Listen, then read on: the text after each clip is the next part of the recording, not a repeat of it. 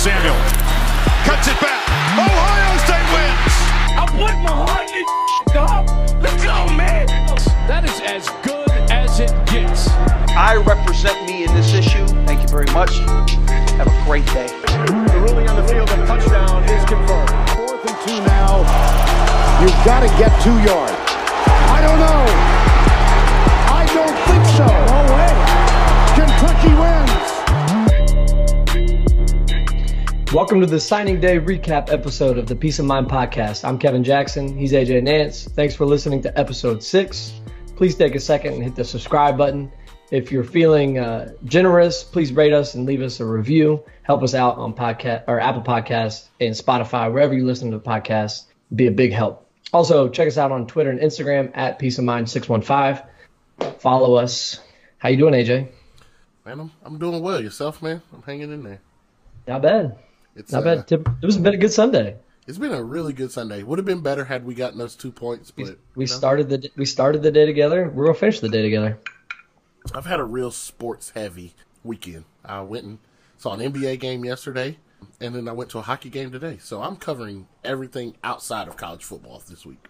What game did you see yesterday? So I went and saw the Pelicans and the Grizzlies. To my astonishment, Anthony Davis started and played in a back-to-back, which was, much debated that he wasn't going to play because of all the trade speculations and things, but ended up starting and playing. They didn't have a great showing in that game. Who won? Ended up Memphis. Actually, they won by 10. It was not a good looking game per se, but I will say, outside of our very own follower Darius Miller, outside of him getting his eye split and having to get stitches, he played pretty well. Why don't you just tell the good people why you went and saw Darius Miller play? So Darius happens to be a really good friend of mine. We have known each other for a lot of years now. I can't think of him off the top of my head, probably like 8. He's a good friend of mine, so I always try to go to Memphis and check on him and play, or when they play the Grizzlies. And a little random known fact, we actually share the same birthday. So there's that. Did not know that. Yeah. He's actually, when I talked to him yesterday, he said that since they were on the road, he was going to do some catching up on the pods, and he let me know that he's excited for the summer so that he could be on, and we're looking forward to having him. Nice. And today, we checked out the early game. The Preds played the St. Louis Blues in a back-to-back. They played in St. Louis yesterday, lost 3-2. Preds almost pulled it out today. They lost 5-4. 5-4. Mm-hmm. 5-4 in overtime. Preds almost came back and won it. That was a hell of a game, though. I mean, because it was 3-1 starting the third. Yeah, and Preds scored 3 in the third. Yeah. Oh man, the third. And the way in which they scored down at our end. Oh man, it would have. If you've never been to an actual live hockey game, I would suggest definitely going. And if you're any kind of sports fan, go and take in a live hockey event. Especially if you can get to a professional place, because it's incredible the things that they do on skates. And to me, it's one of those things that I kick myself every time we go to an actual game, because I'm just like, why did I wait until I was 25 to start watching and enjoying hockey? Like, I let stereotypes keep me away from hockey, and it's incredible. Like, it is so much fun, and I think it adds to it, obviously, that I live in a city where the Predators play, and they've had some good runs, but it's just incredible to go to those games, and it's so fun. It's probably the most entertaining live sport. Could you imagine if in basketball you had to, every time the shot clock reset and you got an offensive rebound, everybody on the team had to go back past the 3-point line? like the blue line in basketball, or in hockey. Old park basketball where, like, if it's a rebound, you gotta take it back. Half court basketball, but everybody has to go back. And like, I wish that NBA games you could sub like in hockey games. That'd be, would actually James out of nowhere with the block. Just comes off the bench and swats one about like 8 rows deep. Yeah. But think about how much more fun at the end of the game would be, because then you could sub in defensive players for that possession, and then like, boom, I got to get an offensive possession in. I got to get my shooter in. The bad free throw shooter could go out, but in hockey they're a little less lenient with it. Where in lacrosse you can sub on the fly, but like the kid can't come on the field until the other guy comes off. But there's like a 20-yard range, so they could be at different ends of like the sub box, but you just can't step foot on until the guy comes off. That'd be wild. I think we figured out a way to fix the All-Star week.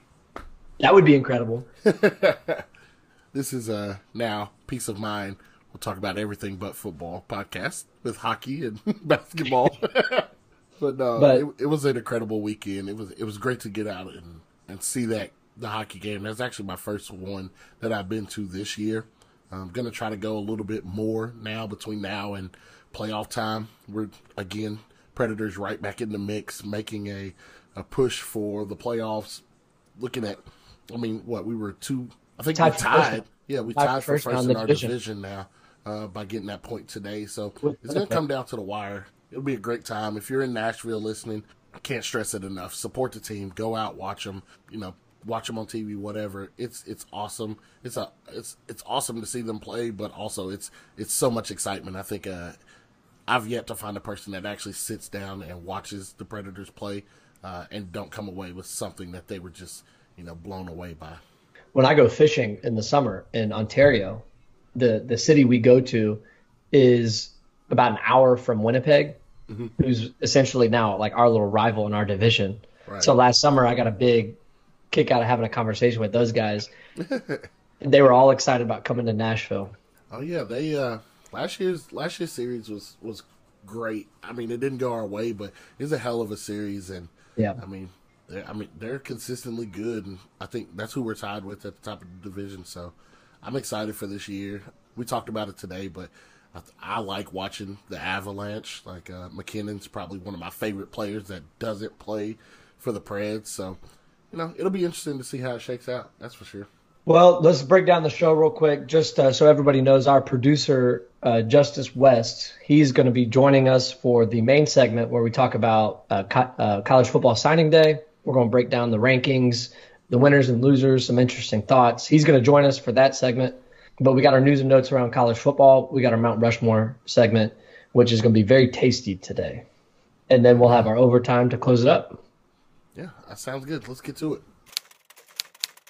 This is the Peace of Mind News and Notes.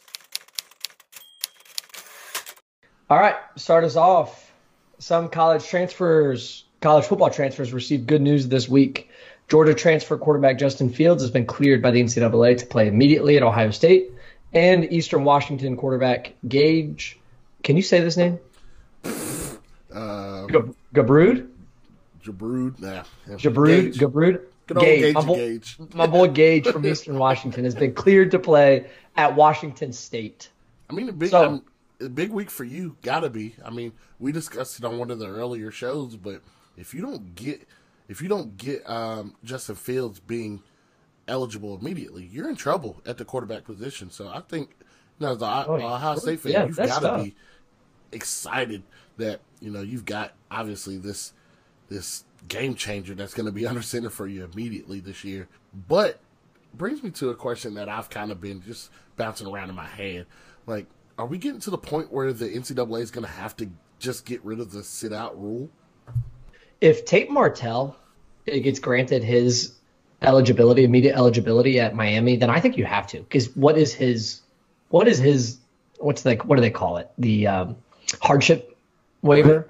Like, what is his hardship waiver? It was cold, man. It's cold in Ohio. I had to move to Southern What more do you want from me? Go spend the winter up there. Tell me that's not a hardship. That's what I'd say. But No, I agree though. But they could come up with something better. Nobody wants college football. I think it would be too hard to manage. It's too big to manage. Like, even the NFL has rules. Like, there's free agency. You can't contact players. You have this time frame to do it. Once this deadline is hit, there's no more. Like, there's rules to it. So you don't want college football to be this Wild West where a kid's getting ready to play week 7 and then he gets a phone call from so-and-so coach saying, hey, what are your plans for next year? You thinking about coming down here? Who knows if that would ever work, but why not come up with a rule where players can have one transfer? You get one. I don't hate that. What do you think it'd be fair if, said kid could transfer and be eligible immediately if he was moving conferences? Like, in conference, I could see how that'd be an issue, but, if I'm why would that be such a big issue in conference? Well, I just think that it's more justifiable because I don't have to now play this kid. Or let's say if you're in right, like Michigan State goes and gets a kid like a backup, but like, oh, we really want him, and the kid just breaks down your entire playbook. Right, like I'm thinking of like Kelly Bryant and Trevor Lawrence. Like, oh, okay, I'm pissed off because like I just lost my spot, so I transferred to Florida State, and now I'm competing against you, and like I'm able to take a lot of this knowledge over. I just feel like that complicates things more than, you know, oh, I'm pissed off at Clemson, I go to Mississippi State or something. You know? That's fair. So you can play immediately if it's out of conference. Mm-hmm. You have to wait if it's in conference. I also think that there should be like, if I was practicing and a part of your program during a particular year, then I would have to sit out. So like, but if the person transfers in August, like before any games, he should be eligible the next August for whatever team he goes to. That's fair. Or if he enters the portal, then he should be eligible. But if in Kelly Bryant's instance, now granted I think he's a 5th year, so he avoided this. But for Kelly Bryant per se, like he moved middle of the season, he should have to sit out this season. That's tough. That's tough. One other point I would like to bring up would be if a coach leaves. If the coach recruited you, then you should be able to transfer automatically. That, who knows if that would count. I think that they have something like that, but I agree with that. All right, well, on to our second thing here. Former Vanderbilt AD David Williams, passed away last Friday on February the 8th. He's the first African-American athletic director in the SEC. For me personally, I never had the pleasure of meeting Mr. Williams, but it's something that for a person that looks like me, that is an African-American, I can look to this man and his legacy and say, you know what, someone like me can do this job. Someone like me can get to this position.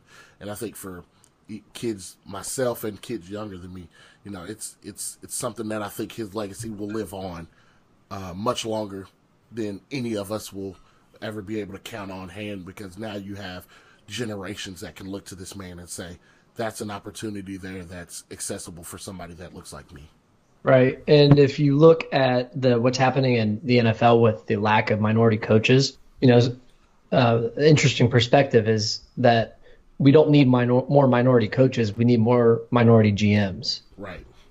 And if you look at his last 2 hires, he had James Franklin and Derek Mason, who are both minority coaches, who have had their fair share of their versions of success at Vanderbilt.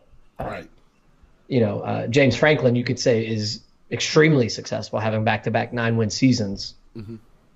And so that's a big deal, especially in a conference like the SEC, who truly lived in the turmoil of the Jim Crow era and the civil rights era.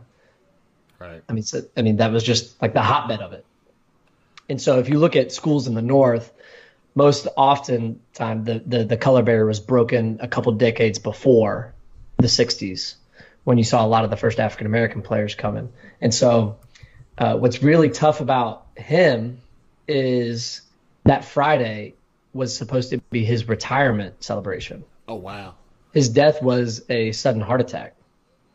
And so he actually retired from the job, I think like 9 days before he died. And so his retirement party was supposed to be that night, the day he passed away.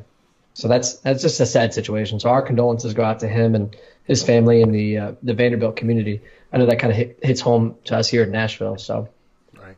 I do want to touch on something we brought up that he was the first African American AD in the SEC, but I also did want to mention that there's going to be a live showing of this film on UK's campus this week, but it should be available to the masses here coming soon. But I did receive an email from our athletic department talking about the movie called Black in Blue, and it's a story that goes to talk about Nate Northington actually being the first African-American football player to break the color barrier in the SEC. I don't want to give away all the details, but it's basically 4 African-American males that kind of were the pioneers of breaking the color barrier in the SEC. Is Greg Page, Nate Northington, Wilbur Hackett and Houston Hogg, all at the University of Kentucky. That film's coming out this week. It's going to be shown on campus. Then it'll be made available to everybody. You can follow them and look up more info at blackandblue.org. But I would suggest anybody that's a college football fan definitely taking a look into it. So, moving on, Miami wide receiver Lawrence Cager announces that he's transferring to Georgia. This is big news for the Bulldogs considering they lost 4 of the top 5 pass catchers from last season. Did you watch Lawrence Cager play at all? Not as much this year because Miami struggled, but just by looking at his statistics, his body frame, his statistics, and knowing that Miami wasn't very good offensively this year, I would say it's a hell of a pickup for Georgia. Like you how important for Georgia is this pickup? Oh, it's huge. I mean, if you're losing 4 of your 5 passing weapons and you're losing, who was it, Holyfield that left out of the backfield? Like, you've got to replace that somewhere. And granted, they're, we'll talk about it a little bit later, but they're going to be in the top 5, 10 every year in recruiting. You would probably say for the near future, but you can't put a price on experience, and to have that veteran leadership come in and be able to help out with these new guys that you're bringing in, I think will be big for them, and it gives them another target. Yeah, it gives them another target to move the ball to. Yeah, that's huge. He's a big body, 6'5", caught 6 touchdown passes last year for Miami. A lot of the times was the guy running the slants, going across the middle, which is, that's a big advantage to have, especially in a physical conference like the SEC, playing defense. Also has the ability to get the jump ball when he gets down to the red zone. So that's huge for Georgia. Kind of like the rich get richer, man, right? Okay, well, can't hate him. I'd take him if you want. And he's a grad transfer, so he just plays right away. Right away. Mm-hmm. Yep. I believe they also got Eli Wolf from Tennessee as well this week. So a lot of moves, bringing in some extra offensive weapons. I'll be interested to see how that pans out for Georgia. Do you expect them to be in the college? Do you think they'll make the college football playoff again after all the losses they've had this season? Just a off the cuff answer, no. Just off the cuff. I mean, they lost. No, but I will say, I do believe they'll be in that 8 to 10 range of teams that have a viable reason to say, hey, we belong. I do think they'll be in that range. Yeah, they're in the discussion. A lot of things got to go right for them. Really curious to see how their depth holds up offensively. I think defensively they're going to be fine. Yeah. Another one that's a little near and dear to your heart, but Ohio State Athletic Director Gene Smith announces that he's stepping down from the College Football Playoff Committee, citing mentoring and monitoring the football program and first-year head coach Ryan Day as the main reason for leaving. You have more knowledge on this than I would, but how does this work at Ohio State? How do you feel about him stepping down? Like, what's your initial reaction to this? I think it's a must for Ohio State. Ryan Day is the first coach that they've had that has had no head coaching experience since 1946. Mm-hmm. And if you got to look at the past 4 coaches that they've had, I won't include Luke Fickell because he's an interim coach, but Woody Hayes got hired in 1950, and he is a Hall of Fame coach. From 1950 to 78. Next up, Earl Bruce, Hall of Fame coach. Next up, John Cooper, Hall of Fame coach. Next up, Jim Tressel is a Hall of Fame coach. And Urban Meyer is not, but he will be. And so you're replacing 5. What did I just mention? 4? 5. Mm-hmm. 5 Hall of Fame coaches with a guy who's never been a head coach before. And so that's a big deal. And so I really think Gene Smith is going to do his best to keep, especially with Urban around being an administrative role. I really think that Urban is going to handle a lot of the administrative tasks of being the head football coach, like managing coaching salaries and contracts and things like that, and let Ryan Day handle all the X's and O's as much as possible. Urban's going to do it. How much mentoring, and is it more monitoring than mentoring, or how's that work? The relationship between Gene Smith and Ryan Day? I'd say it's definitely monitoring. I think Urban would be the mentor part of it.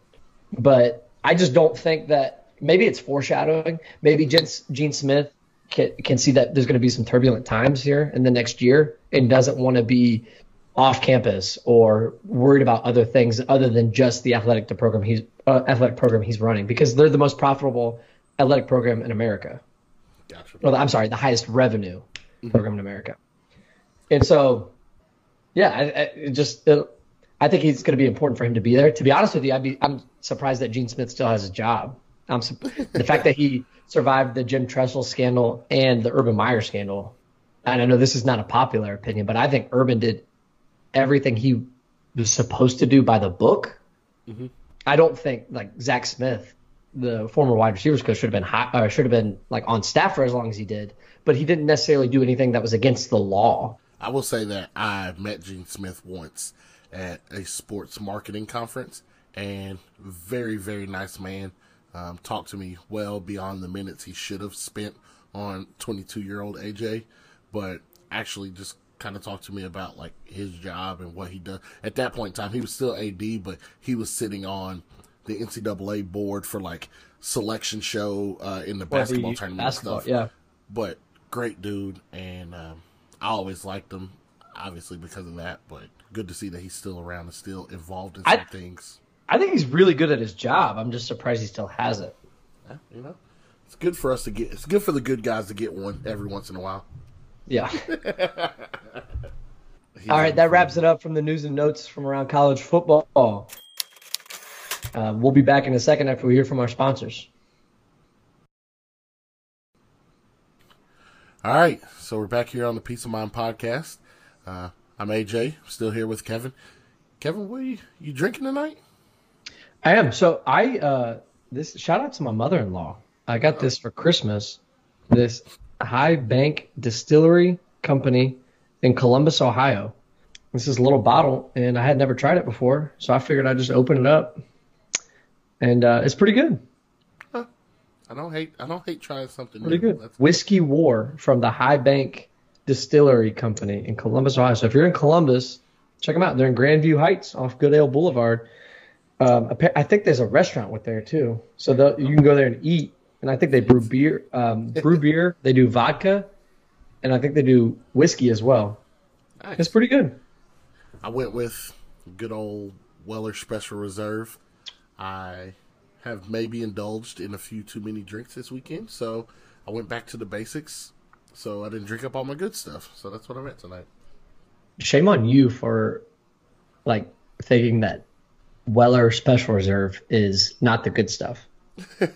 Well, let me take that back. I'm sure most people won't even care. Like they're like, oh, who knows? But like, some people will be listening going like, oh wow, Special Reserve is not even the good stuff to him. It's nice to have this be my step down, so to speak. You can't see my air quotes, but step down. But it's just a good bourbon to have, and I don't mind having 2-3 glasses and overindulging. Oh, I'm definitely overindulging tonight because I am currently holding a glass of whiskey and a glass of French wine. Yeah, so, nothing like double fisting on a Sunday. That'll get you mixing the alcohol. All right, so we're talking about signing day here, Kev, and there's a lot to digest. Obviously, there's 130 Division I teams. Like, we obviously cannot go through and break down every single team, every single signee, but what we wanted to do was just take an overall high-level look at this and decide, and just spew out our thoughts. What did you think? You can have your own winners and losers. You can have things that stood out to you. We're just going to open this up and just talk about it. The first thing we need to do is bring in our producer, Mr. Justice West. He's going to join us for this segment. If you guys haven't checked out the Fundamentally Useless Statistics podcast, Mr. Justice West is the co-host of that podcast, where they break down mostly soccer, but they'll bring in other sports as well. But they break down those sports, and they view them from the lens of statistical analysis. So, Justice, welcome to the Peace of Mind. How you doing, buddy?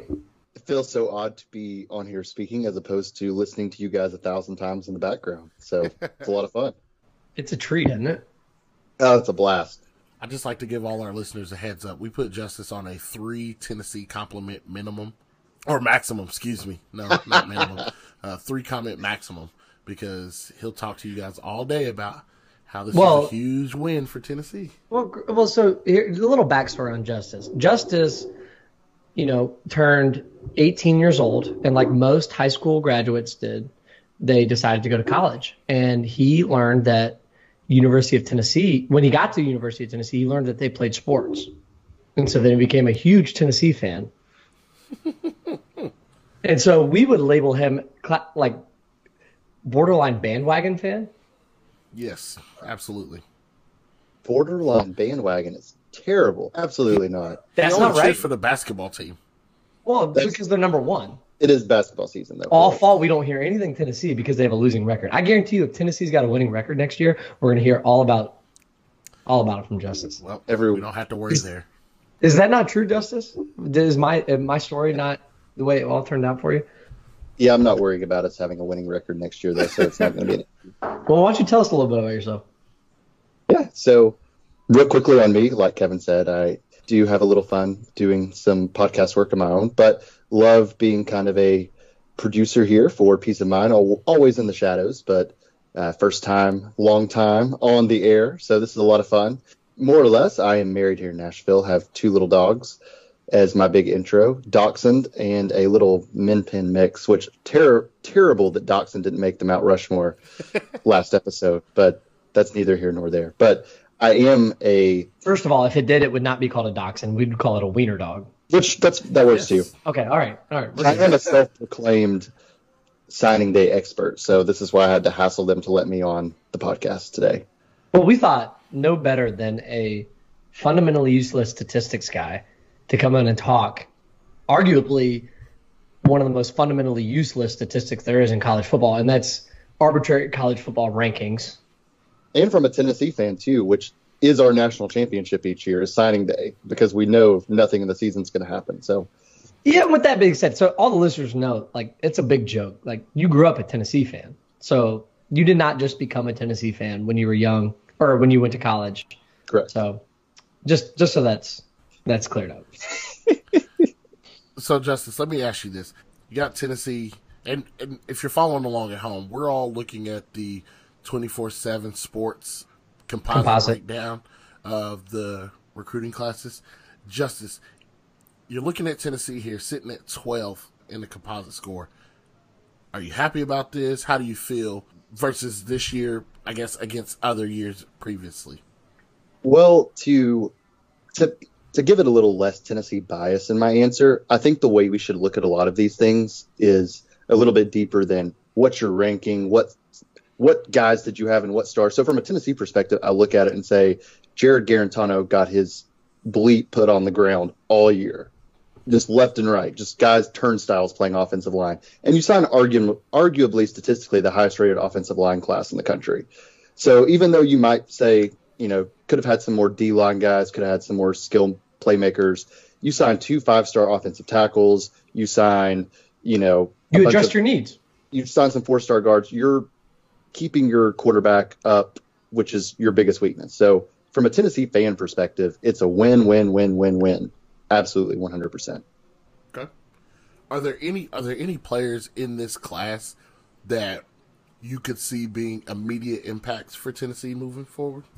So along that line, so obviously the offensive lineman. So you'll have a guy like Darnell Wright, who is a kind of I'm not looking at just 24/7 rankings here, but kind of a consensus top 15 guy at offensive tackle from West Virginia, from Huntington, West Virginia. Just a mauler, like 6'5", 300-something pounds, just super athletic. And then you have a guy from Loganville, Georgia, Grayson High School, very big-time producing college high school down in Georgia. You have a guy named Wanye Morris, another offensive tackle, a little bit longer and leaner 5-star, or kind of borderline 5-star. On some sides, he's a 4-star. But just those 2 guys alone, with the guys you're losing, might come in and have to play right away, which is not necessarily what you want in an offensive lineman. By any means, you want them to spend some time in the strength and conditioning program, get in there. But if you're going to have guys step in and play, you want them to be blue chip guys. Gotcha. Yeah, we used to say, but just to add on to that, we used to say in high school, for every sophomore you had starting, you could count that as a loss in your season. And so that analogy transfers to college football in the way that if for every freshman you have starting, you can count that as a loss in your season. And so, especially amongst the offensive linemen, you don't want to see where you're relying on freshman talent. I get that, Kevin. I want to get your breakdown as well. Now, I'll say this just from an outside perspective. Ohio State's in a little bit different circumstance as Tennessee, who had closer to a standard 25 scholarships to work with.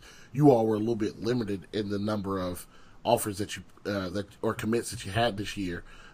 It looks like it's pretty well spread out though, like 3 5-stars, 9 4-stars, 5 3-stars. Are you happy with what you're seeing? Is this leftover remnants of Urban? Do you feel like Ryan Day had a lot to do with this? What's your take? I think it's the whole situation being handled the way it did at Ohio State that showed stability, allowed the ranking or the class to be as plentiful as it could be, because the strength and conditioning coach, Mickey Marotti, is still there. Most of the offensive staff is intact.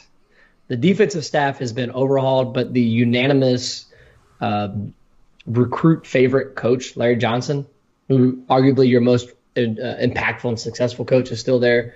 Director of player development, Ryan Stamper, is still there. So they have a lot of staff being maintained there in Columbus.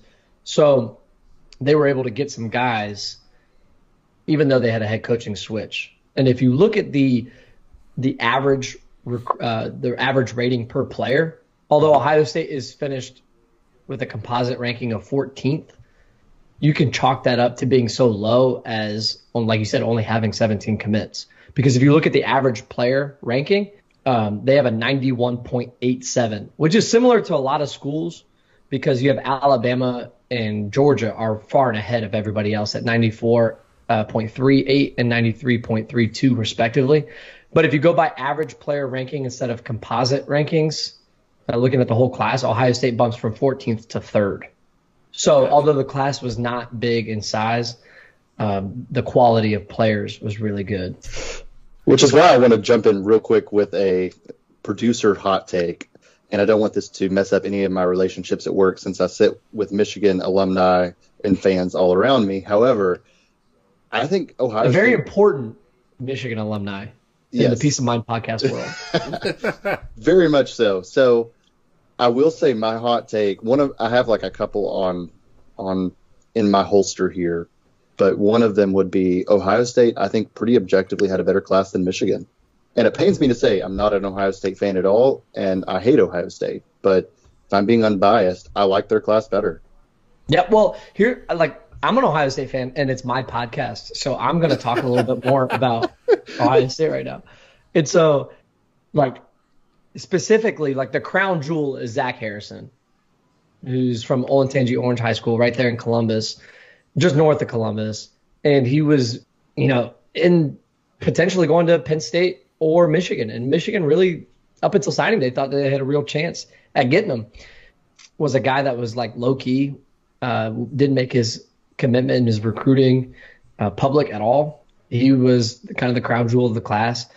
Garrett Wilson, who's from an athlete standpoint, the 5-star receiver, the second best wide receiver in America.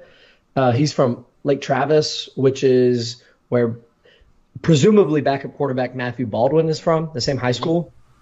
It's a big deal because Garrett used to live in Dublin, where I grew up in Columbus. And Garrett's older brother, Cam, was a receiver when I was my last year in high school. And so I threw a few touchdown passes to Garrett's older brother, Cam, and then he played at Iowa. Garrett's other older brother, who I coached while he was at Dublin Jerome High School, was a running back at Georgia Tech. It's good to see that kid come home. Honestly, did not even cross my mind when he committed that he was the same kid. But last time I saw Garrett Wilson in person was when he was 12 years old. A couple other things I want to talk about. Ohio State really did a really good job of keeping the talent in the state of Ohio at Ohio State. Other schools like Kentucky, no offense, Michigan State, those two schools specifically, and of course Michigan, they have oftentimes benefited from Ohio State recruiting nationally. And Ohio State did a really good job of getting Mr. Football Cade Stover, the linebacker, 4-star linebacker. He's coming to Ohio State. They got the 2 linemen from Mentor and St. Ignatius, the 2 kids from Cleveland, the 2 4-star. Also, want to highlight this one kid. Tell me if you guys have ever heard a recruiting story like this. My man, Cormonte Hamilton.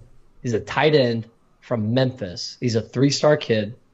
This kid wanted to go to Ohio State so bad that on the Friday Night Lights camp that the Ohio State hosts and his official visit took the – no, not the official visit because Ohio State paid for that, but his unofficial visit. He took the – what do you call it? What bus is it? Greyhound? Yeah, the Greyhound bus. He bought his own Greyhound bus ticket from Memphis to Columbus so he could attend that camp by himself and did his unofficial visit by himself. You gotta love that though. Have you ever heard of that? I've heard some. You want to hear a fun story? So, you ever heard of a guy named Patrick Willis, former SEC All-American? I'm a 49ers fan. Pastor. Yeah, so he's out of Nashville. No. Patrick Willis, he went to Ole Miss. Tennessee. Yeah, he was out of West Tennessee, high school player. Little small school. Kid grew up bleeding orange, wanted to be nothing but a University of Tennessee player. So this kid, and obviously this is a long time ago, and I was young, so I don't want to butcher any facts here. But long story short, he and his group of kids from that high school would take 3, 4, 5 road trips that season to Tennessee to try to get recruited by Philip Fulmer. They were begging him to get an offer. And more or less, Tennessee ended up taking a 5-star kid out of Florida. I forget his name. It's going to bother me. But regardless, over Patrick Willis. So Patrick Willis didn't have a spot. Ended up going to Ole Miss, and thus the rest is history. And but having 17 solo tackles against Kentucky AJ's freshman year. So you do hear stories like that. They unfortunately don't always work out in favor of the kids. So it's kind of good to see it work out in favor of your boy there in Memphis. That's unbelievable. Plus, what's even more unbelievable, the fact that his dad used to just beat the shit out of him. Who? Patrick Willis. Really? Yeah, I think it was on the NFL Network, Sports Life, on Patrick Willis.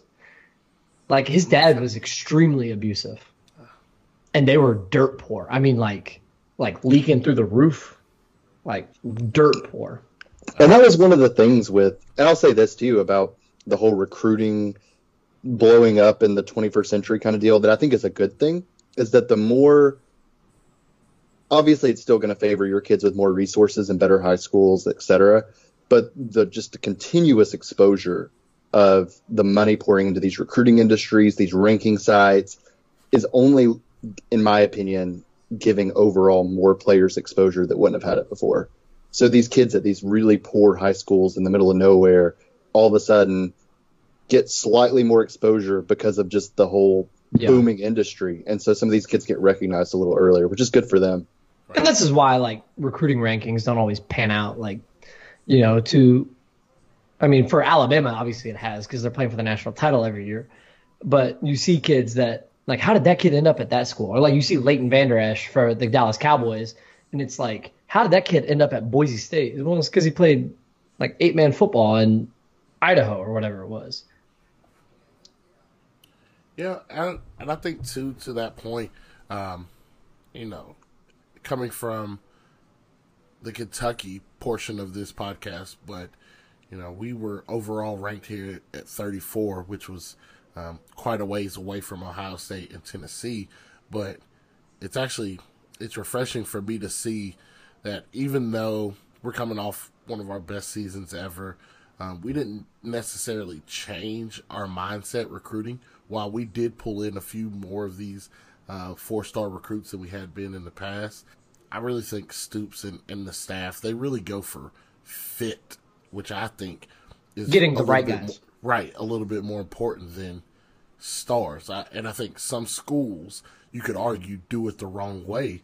I hate to beat a dead horse, but you consistently see Michigan in the top 7, top 10 of these lists every year under Harbaugh. And yeah, they're getting these high quality recruits, but when you get out on the field and you actually have to produce, they're still missing the mark. And while I'm not comparing Michigan to Kentucky, I will say that it's relative. You're getting the most with what you got. Yeah. You have to.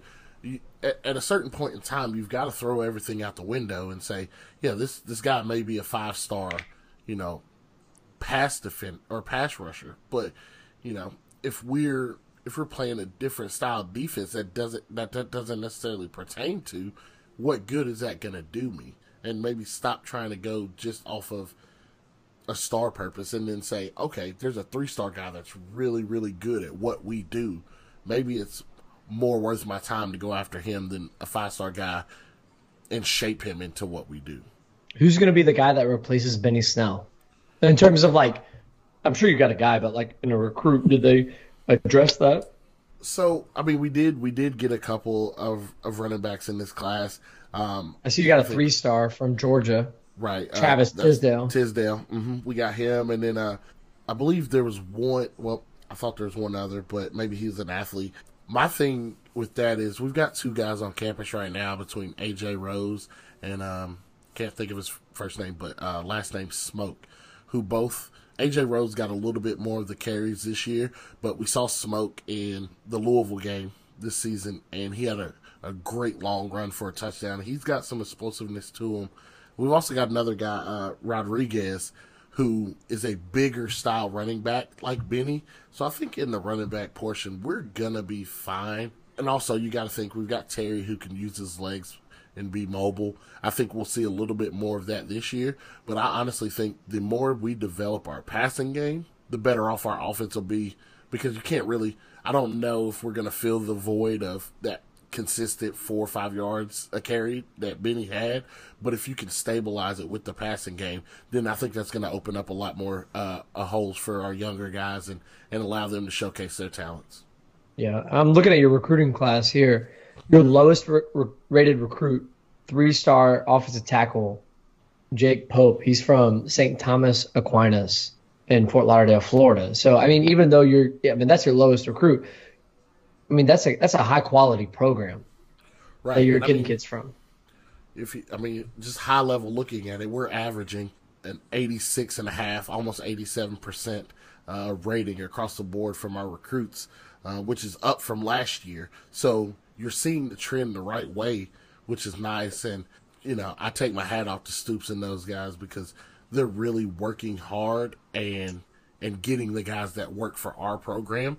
But also in the back end, they are building up those guys. You see a 2-star Josh Allen. You see a 3-star Benny Snell. You see these lower star guys that they've really blown up into All-Americans, and that's great to see for our program trying to become more of an established tradition and a force in the SEC, and I like that. I want to ask you both, and you guys can jump in whoever wants to go first, more so about your own personal recruiting stories. So AJ, Kevin, coming out of high school, wearing the visors, wearing the 15 wristbands, big time recruits. I want to hear more about your stories, just what that was like from your perspective. AJ, would you get recruited at Kentucky today? Would I get recruited? Probably not. No.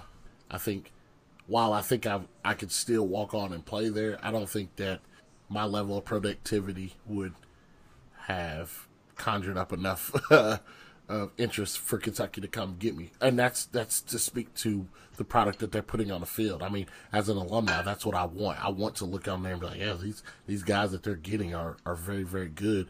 And it would have been it's a product of the foundation that you laid. Right. And I'll say this, Justice, you brought it up earlier and you spoke to the amount of access that these kids have nowadays. A lot of these rating systems and stuff were really starting to take off and become popular around the time that I was being recruited. So, a lot of people go to these camps, these Spark camps and stuff like that. A lot of those started to take off in the 2007, 2008.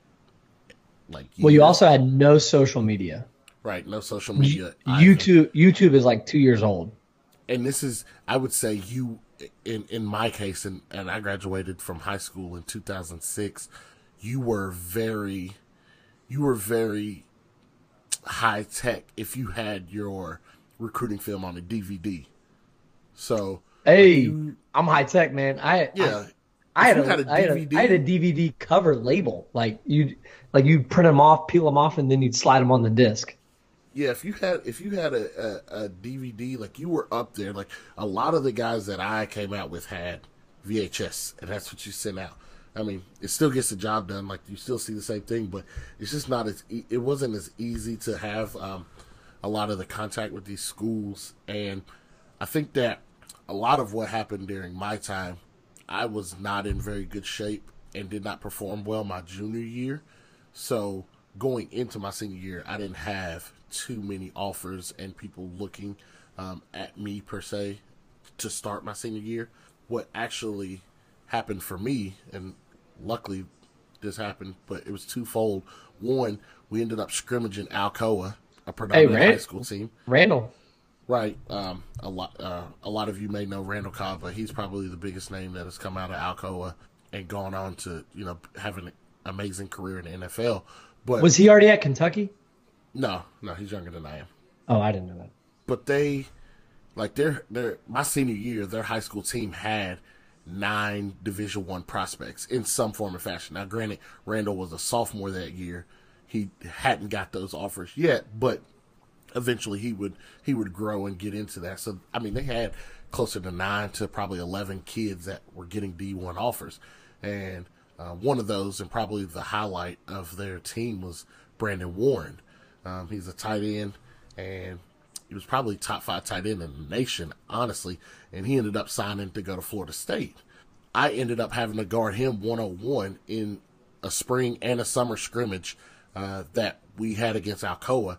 And in the spring scrimmage, I held my own, but I still kind of struggled to really significantly impact the game. But through a lot of conditioning and stuff, going into the summer, I don't think he had to catch the entire scrimmage, which was huge because, I mean, with a recruit with his amount of fame and the amount of coaches that were looking at him, a lot of coaches were there to see that. And so that actually led me to get my first interaction with the Division I team, which was Marshall.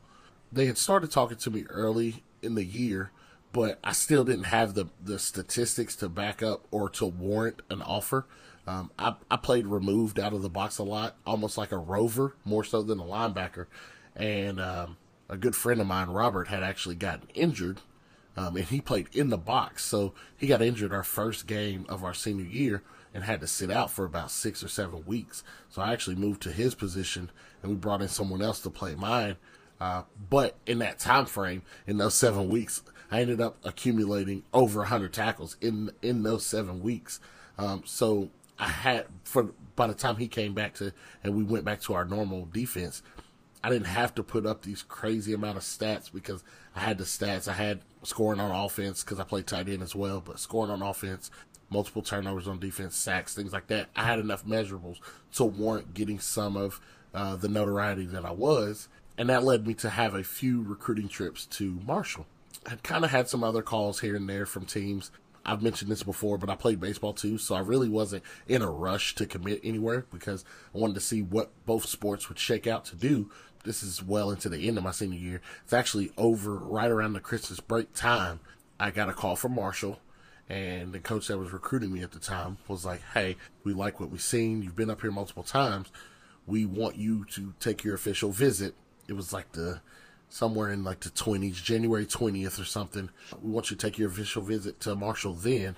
And it was the week before signing day. So the process was take your official visit, come see everything. If you still love it, I've already been there multiple times, but if you still loved it, we'd sign, and then you'd have your official announcing on signing day.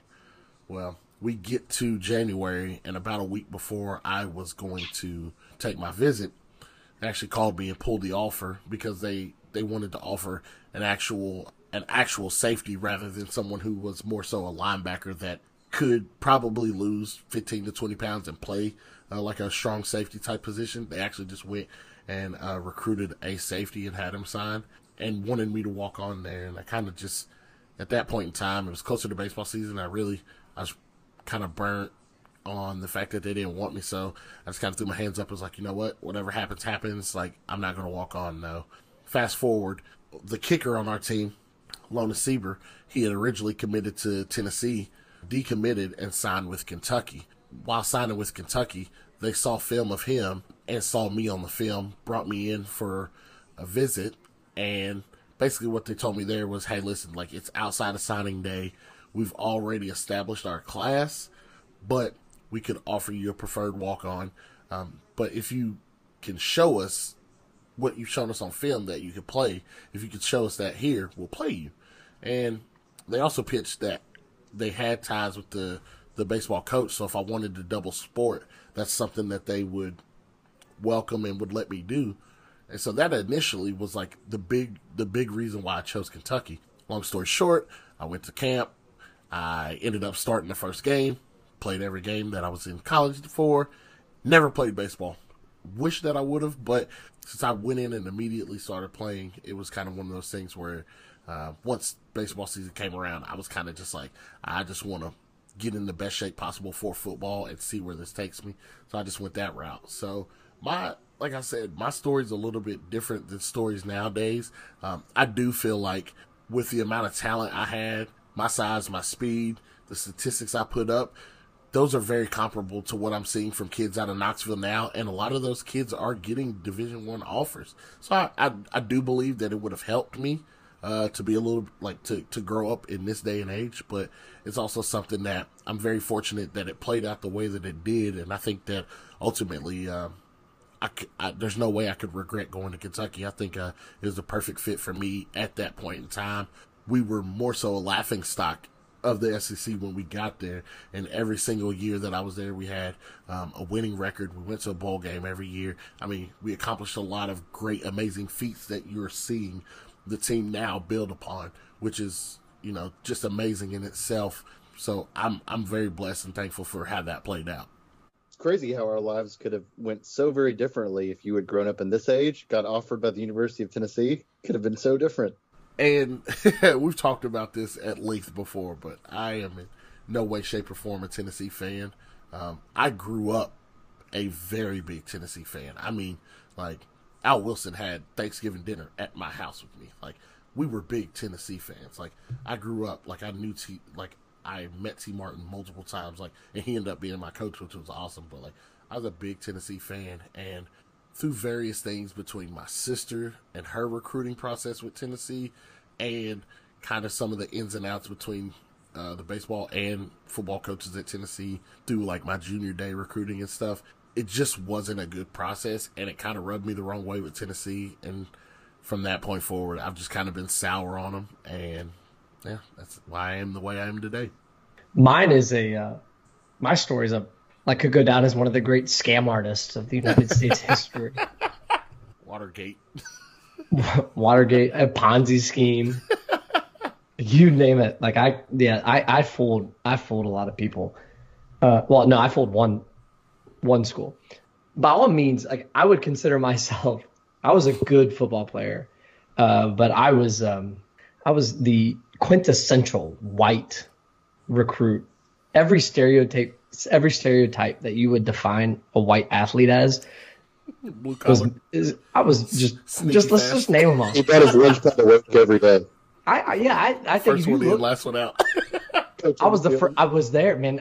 No joke. My senior year of high school, we did morning workouts and afternoon workouts. So you go to whatever one you wanted to, and I went to both. Yeah, like, I was the kid that was making sandwiches and Gatorades and putting them in my locker, and I would ask the teacher to go to the bathroom so I could eat my sandwich in the bathroom because I could just never gain weight. I did whatever it took, like, just lived in the weight room, never missed a day. You have no idea how many times after a high school game, like, walk into the locker room, a parent would say, like, wow, you look a lot bigger on the field than you do. And for those of you who don't know, like, I thought I was 5'8", but I learned in college that I'm not 5'8". I'm 5'7 3/4. And I'm not joking. I think I'm in the 2009 football season, I think I'm the smallest Division I scholarship football player in America. I would bet my mortgage that I was the smallest Division I football player in America. What year? 2009. Be careful with that mortgage. Trendon Holiday. I weighed.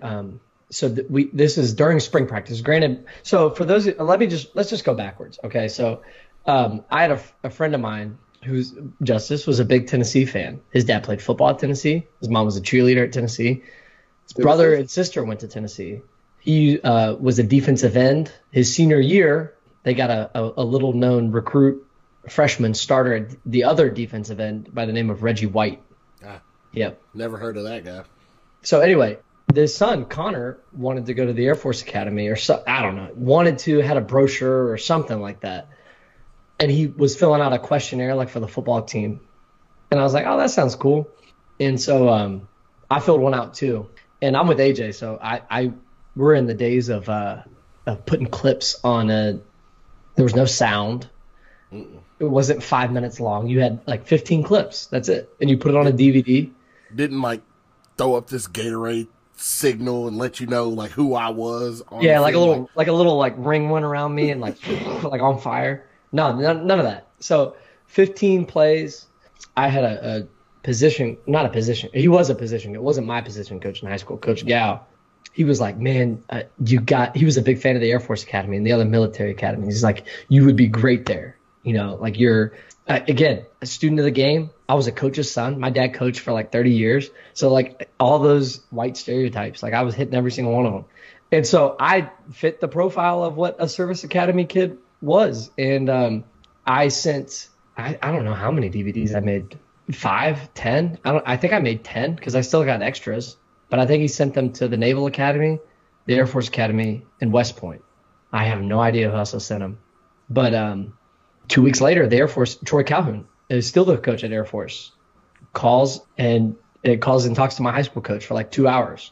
Then I'm working, like I worked at Best Buy. I was selling cameras, a high school job. I left Finish Line and was selling cameras at Best Buy. It was the worst job ever. My goodness, it was terrible. And so my mom calls me on my cell phone. We weren't allowed to have our cell phones out on the job. And so my mom calls and she's like, call me back right away. It's like, okay, I did. And she's like, so some coach from Air Force was calling, said he wanted to offer you a scholarship.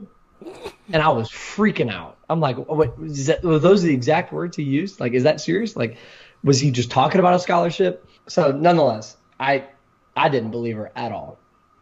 And so I got home and I called Coach Calhoun and we talked on the phone for like an hour and a half. And he's like, yeah, we want to offer you a scholarship. Come play at Air Force Academy. Talking about it all. I was like, wow, that's incredible. I could not believe it. I don't think I went to bed that night. I never heard back from West Point, never heard back from Annapolis. I had a recruiting coach. I don't even remember his name. But he came and recruited the state of Ohio. He came and visited the school.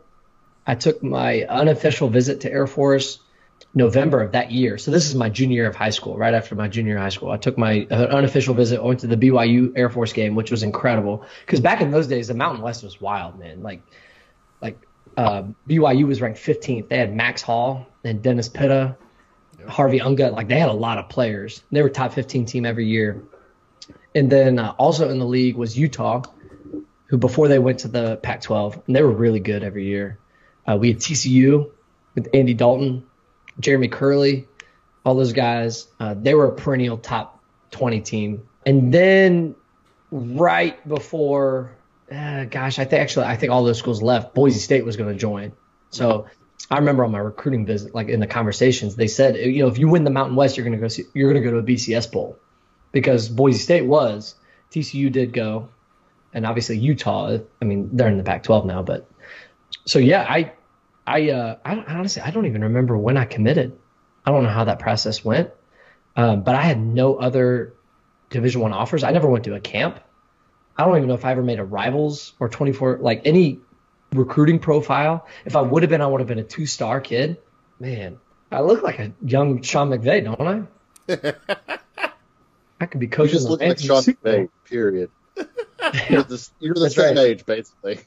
What the hell am I doing with my life, man? So no, I wish, like, I think the program my height and weight in the high school program was like 5'10", 165.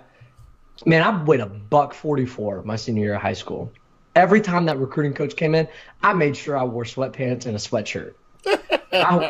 Everything I could to make me look a little heavier than I was.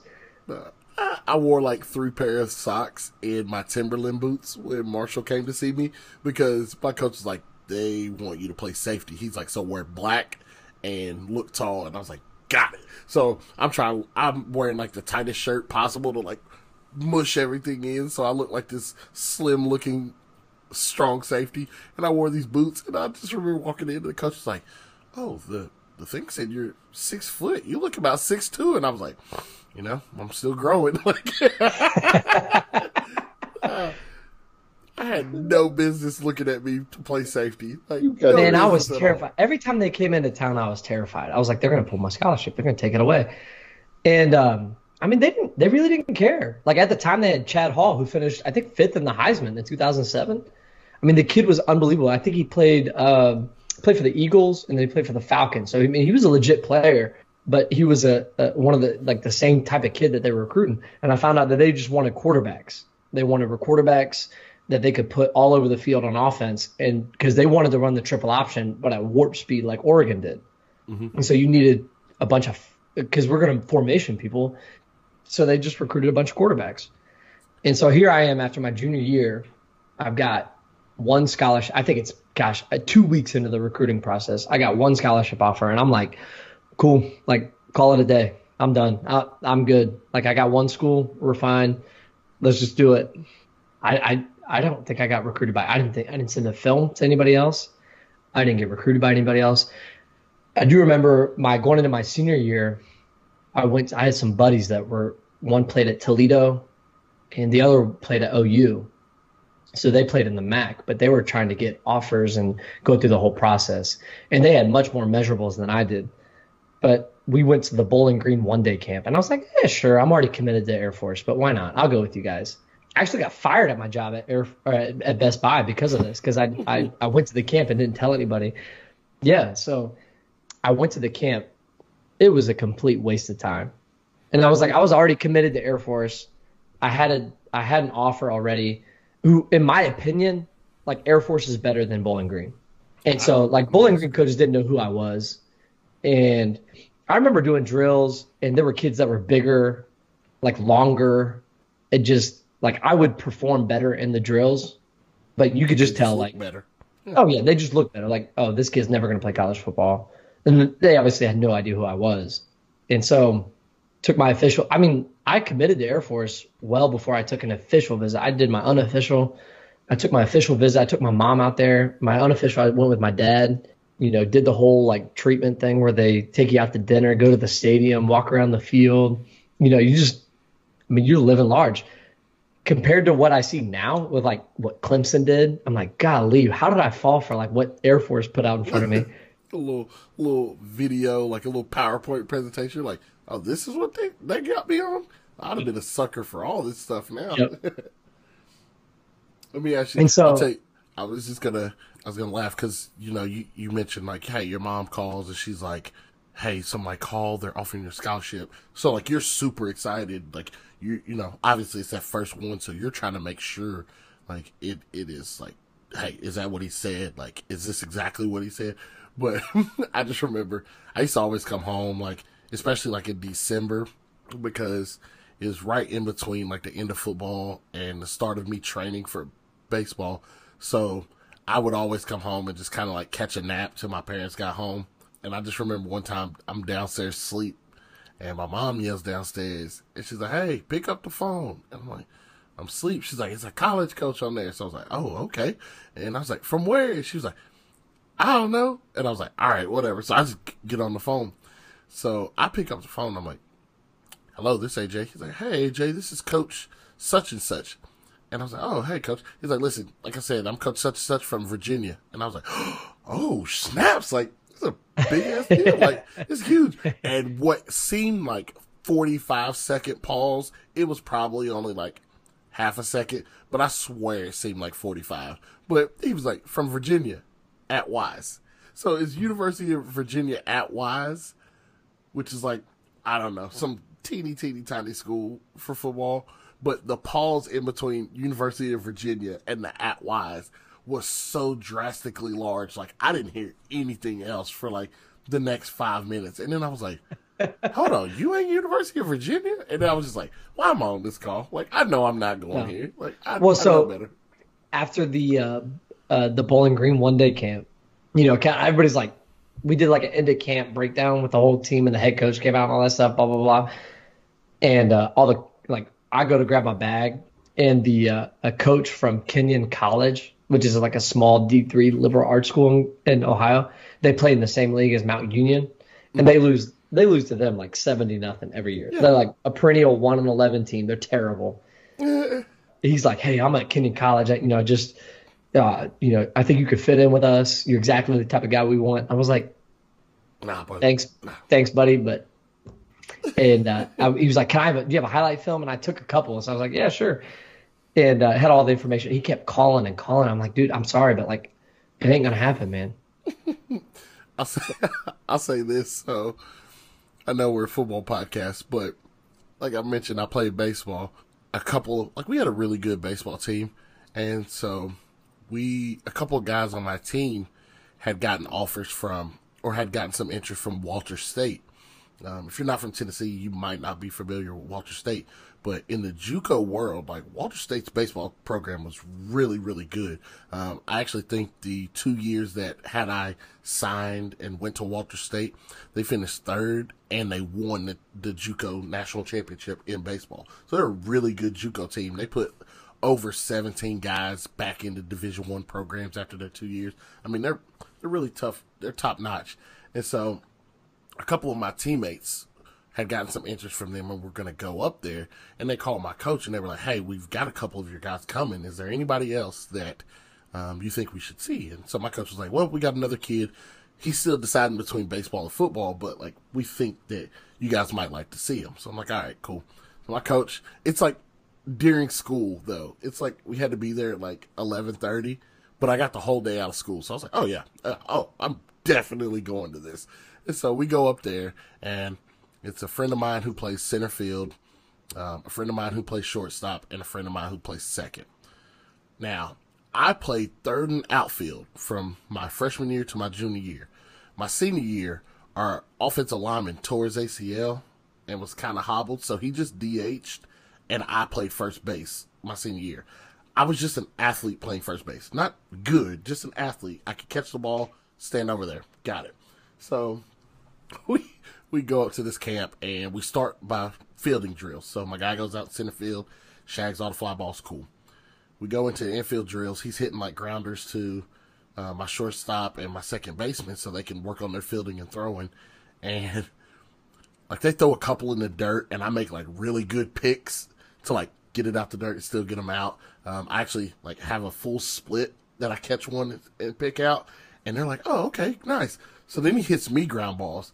And like normally when you're going through these drills, like, I mean, you want to see the guy's range of motion, but you're not, making him go bare hand things like in the hole and stuff. Like you just want to see if he can field and do the small thing.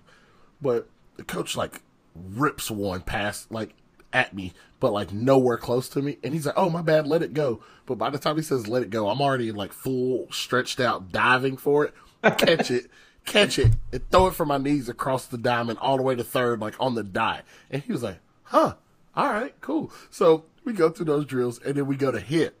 Now, mind you, I was like supposed to be the tag along, so I'm not supposed to be like shining. Like this is for my other teammates. So my other teammates go, and we go to the hitting portion. They all get about 25 pitches.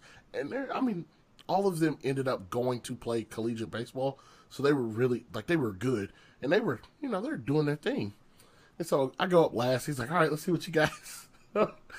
Throws one over. I watch it. Throws another one over. I watch it. He throws the third one in there. Yeah, hit a home run. I was like, oh, snaps. All right, cool. He throws the next one in there. Yeah, hit a home run. I was like, oh, boy. Throws the next one in there. Yeah, hit a home run. I was like, oh, I'm feeling it today. And so he was like, all right, don't try to pull one. Let me see you hit something opposite field. The next one he throws in there. Yak, oppo, home run. I ain't see more than 6 pitches. They were like, all right, we're done. And so we go on a tour. We go on a tour, like the facilities and stuff. And he pulls me aside. He's like, hey, listen, like what you showed us today was outstanding. He's like, we're just going to go ahead and offer you right now. And like offers me on the spot for baseball. It was incredible. But at that time, I had already been in talks with Kentucky, and I've I was still kind of in the balance, but 18-year-old me was like, well, I'm not going to go to JUCO when I got a chance to go play SEC football. So I ended up turning it down. But it was just one of the funniest things because, like, I got back in the car, my boys were like, what the hell? I was like, I didn't know. You could have went to professional baseball, AJ. Yeah, don't let the SEC bias take you over, man. It just means more. It just meant more. It just means more. Kevin, I got a question for you, though. You were talking about, like, your highlight film and stuff. If you had to send, like, 2 plays to a school to, like, get them to recruit you or whatever, do you know what 2 plays you'd have sent them? I think so. All right, let's hear them. We got to remember. So, like, I'm a 5'8", 145-pound kid. So, like, I knew I wasn't going to play quarterback in college. Mm-hmm. And at Air Force, like, I thought maybe I could because, I mean, you don't have to be tall to run the triple option. Like, you don't throw the ball but 5 times a game. I just need to put on a lot of weight because you're going to run the ball like 20 times a game. And so there's one where it's a speed option against a perennial playoff team. They put guys at big-time college schools, and I run the speed option. And if you pause the clip right at the right moment, this is right after I had, like, the defender tried to slow play me, the linebacker. And so I decided to cut it up. And if you pause it right at the right moment, there's like a safety, a linebacker, another linebacker, and a defensive lineman, like right there. Like I'm surrounded perfectly by 4 guys. And I just cut it opposite field, take it about 25 yards. And I ended up getting pulled down at the goal line. But the thing that pissed me off most about the drive was it was like 0-0 the whole game. And on 3 called quarterback runs, like I had 3 rushes for 75 yards, like back to back to back to back. And we get to the 1-yard line and we hand it off to another kid and he scores a touchdown. What's the part in Varsity Blues? Varsity Blues where you see what he doing to me out there? I'm his workhorse till we get in the goal line. Yeah. Like absolutely nothing. Like quarterback, like we finally just open it up. I run the zone read, take it for 20 on like a quarterback rollout. Like we run flood. Nope, nothing happened. I cut back. Run for like 25 yards. Then run the speed option. Run for another 25. Man. And then we get to the goal line. And I'm like, all right, I don't know if I have enough gas to punch this in. And they're like, we run a jet sweep to a kid going to that. Man.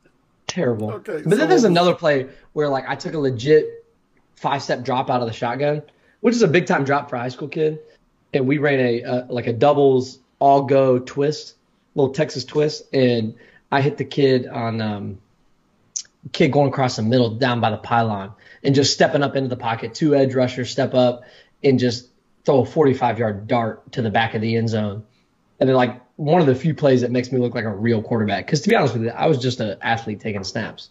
Mm-hmm. And so just to say like, hey, I could do both if you really want me to.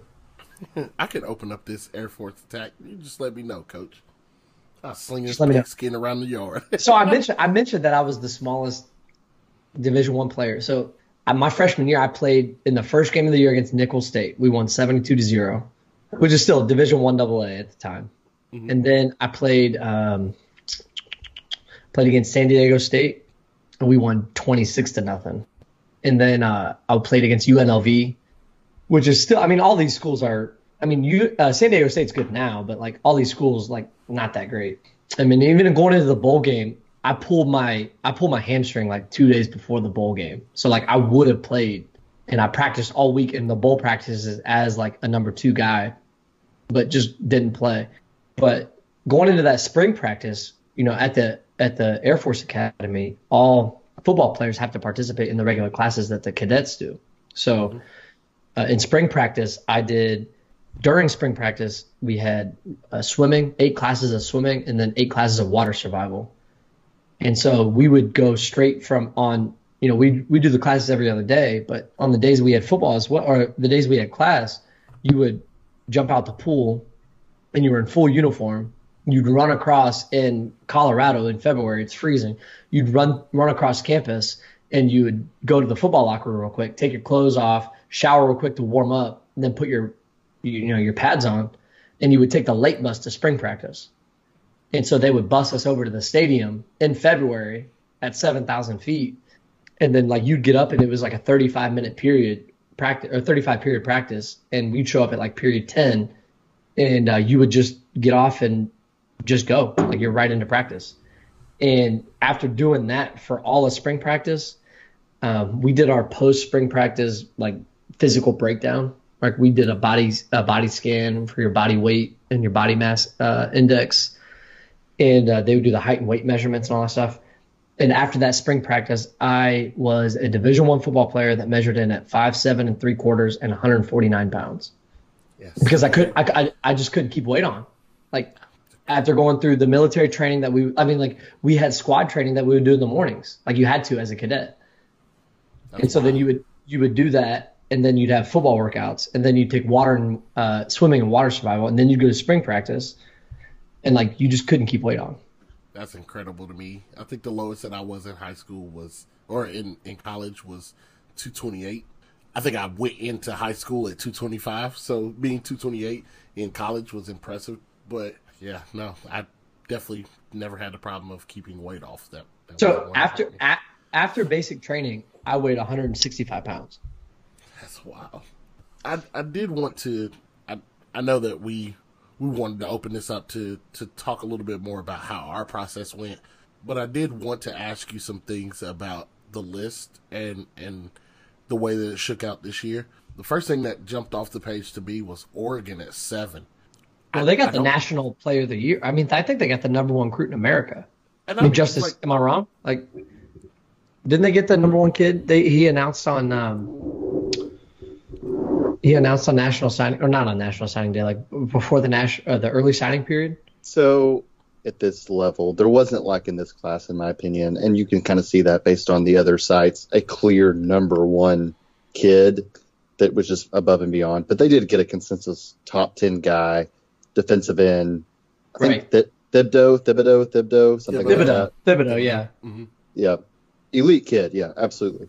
So, but even then, like, it's shocking for me to see them that high because I don't, over these last few years, they've not been extremely competitive in the Pac-12, and it's shocking for me to see them this high. I mean, when you look at the teams that are in here, these are the usual suspects. The Oregon stands off the page to me. And then the next time you see somebody in their division or in their conference is Washington at 17. I mean, Washington the past 2-3 years has played in BCS college football playoff bowls. Like, they've been right there in the mix of things. To see them so far down compared to the last 3 years. Right. It's wild to me. Another few takes that I got, Arkansas being at 23, I think is huge. I end up looking and watching Arkansas football a little bit more because a friend of mine that I used to work with was a huge Arkansas fan. So just from us spitting around a lot of SEC knowledge, I ended up watching them a lot.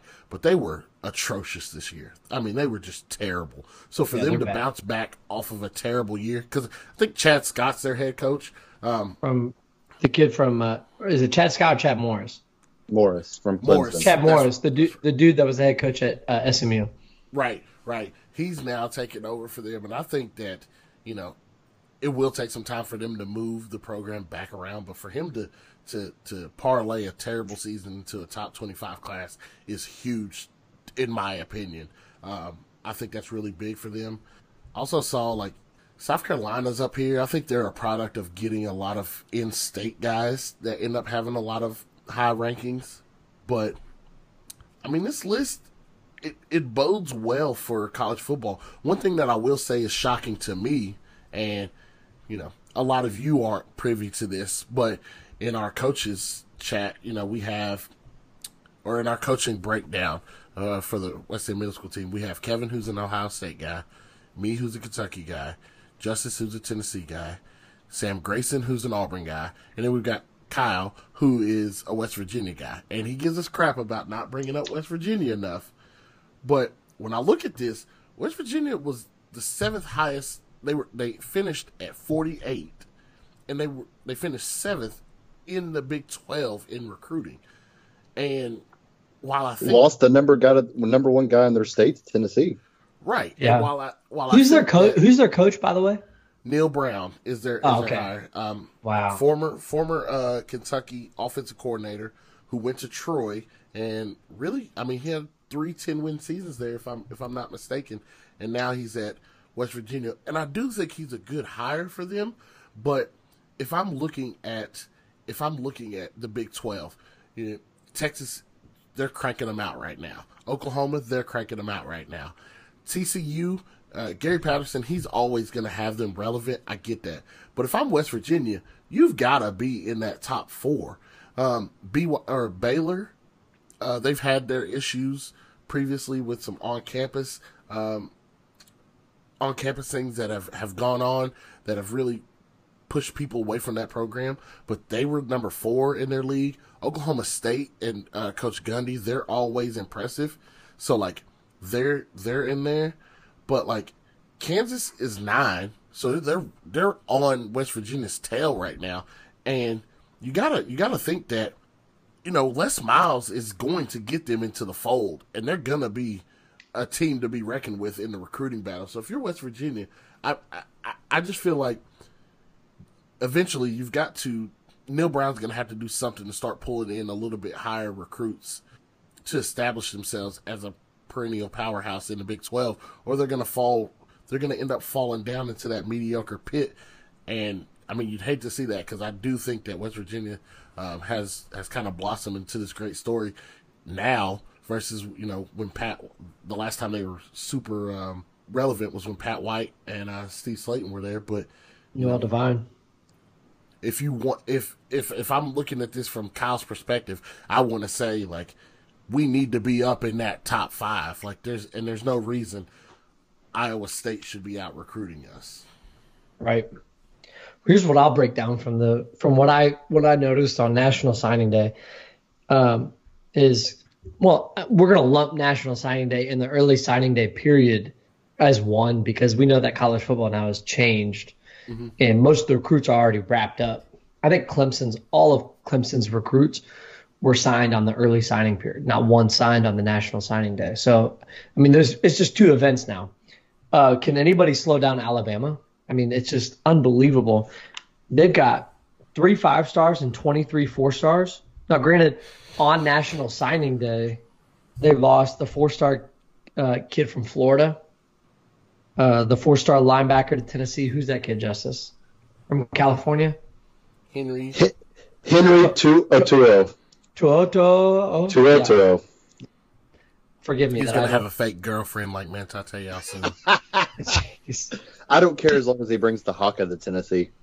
Yeah, well, if he's Hawaiian, sure, by all means. But then they lost the defensive tackle to LSU as well. So on signing day, they did lose 3 kids, but granted, I mean, 23 4-stars and 3 5. Would they have 1 3-star recruit? And that just blows my mind away. Like, and this kind of leads into I feel like most of the National Signing Day rankings were pretty par from the course, besides a couple, like Oregon being up there, Clemson being so low. I mean, you could argue Ohio State being so low, but it's all pretty much the same schools. And so when it comes to, like, you got Alabama, Georgia, Texas A&M, LSU, Florida, Auburn, Tennessee, all in the top 15. When it comes down to the SEC, really, like, I will admit that the SEC is the unanimous, like the champion of National Signing Day. But at the end of the day, like, who cares? Because at this point, it's Alabama's going to win it all, and they're going to be the only representative in the playoff. So, like, can somebody finally dethrone Alabama? Which, based on what they did on National Signing Day, it's like, no, it's not. It's not trending that way. I mean, somebody's just going to have to be hot at the right moment. Also, what I noticed is Texas being at number 3. I mean, that's big for Tom Herman. They really kind of capitalized on, their big bowl win, their New Year's 6 bowl win, when they took care of Georgia. Kind of kept that going. Also, Clemson, like I mentioned down before, Clemson's down to 10. And you thought maybe like it was an Ohio State situation where they didn't have as many guys, but they had 29 recruits. Yeah, a lot of those were 3-stars. Yeah, only 1 5-star kid. So I don't know. Is this the beginning of the end for Clemson? And I know I will say, and again, I try to bring as little bias as this is to possible, but growing up, you just always heard about the over-signing that happened in the SEC with the competitiveness of it. I look at LSU, or I'm sorry, not LSU, but Ole Miss, and they have 31 commits. Like, that is an amazing amount. I don't know. You do know the new rules, right, Kev? They're SEC only rules. Well, I say new rules. I'm old. So they've been around for about 5 years. So the SEC implemented a rule, and I know it's in theory the college rule, but you can only sign 25 kids a class. SEC mandated rules. And Ole Miss, ironically, under Houston Nutt, was actually the reason for the rule, because they signed like 35 kids in one class. More or less, there's all of these weird manipulation of numbers that can transpire where you're counting kids forwards, you're counting kids backwards. Some of them are gray shirts, some of them are blue shirts, some of them are, it's all over the place. But yeah, it is ridiculous in the SEC. Did Ole Miss get a couple of scholarships back now this year? Yeah, I don't know. I thought about that. And so they had the space after the NCAA sanctions to get kids back.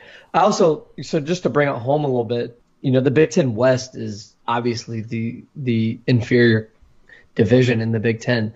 I see schools like Nebraska and Purdue at 19 and 25. I mean, Purdue has a top 25 recruiting class. I mean, like, to me, that's unbelievable. And so kudos to them. Not far behind them is Wisconsin at 27, which I feel like is right where Wisconsin wants to be. Right. I mean, they're one of those schools that they're just going to get the guys that they want to get. And, they haven't really been they've been nationally relevant, but not a national contender since they had Russell Wilson at quarterback. And they got probably a 5-star freshman that's going to start at quarterback this fall. So that's what really stood out for me when it came to National Signing Day. Yeah, I like a lot of those. I looked here. It really brightened my day to see Louisville in the 70s. That's just delightful. They could be lower in my perspective, but that's just one man. Also, Indiana being in the top 40 is, that's big. I know that Kentucky, when we were changing the program around, breaking into that top 40 was like a big, mile marker. So I do think that's pretty impressive. Yeah. North Carolina is a team that I want to keep my eye on. They're at 32 this year, and we touched on it in one of our first episodes, but we talked about, did Mac Brown still have the pull to get kids to get on campus like he used to? I'd be interested to see where this number goes from this year over the next 2 years. Same with Arizona State. Them at 31.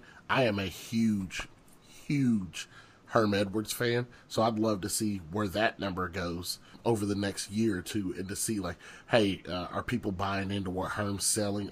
Is he still getting kids? Do you think he walks into a living room and says, "You play to win the game"? Probably not, but I'll tell you this, or he'll do the whole "Hey, you know what? When you get to the NFL, you get one car. You got all this money, you don't need 10 cars. You get one car."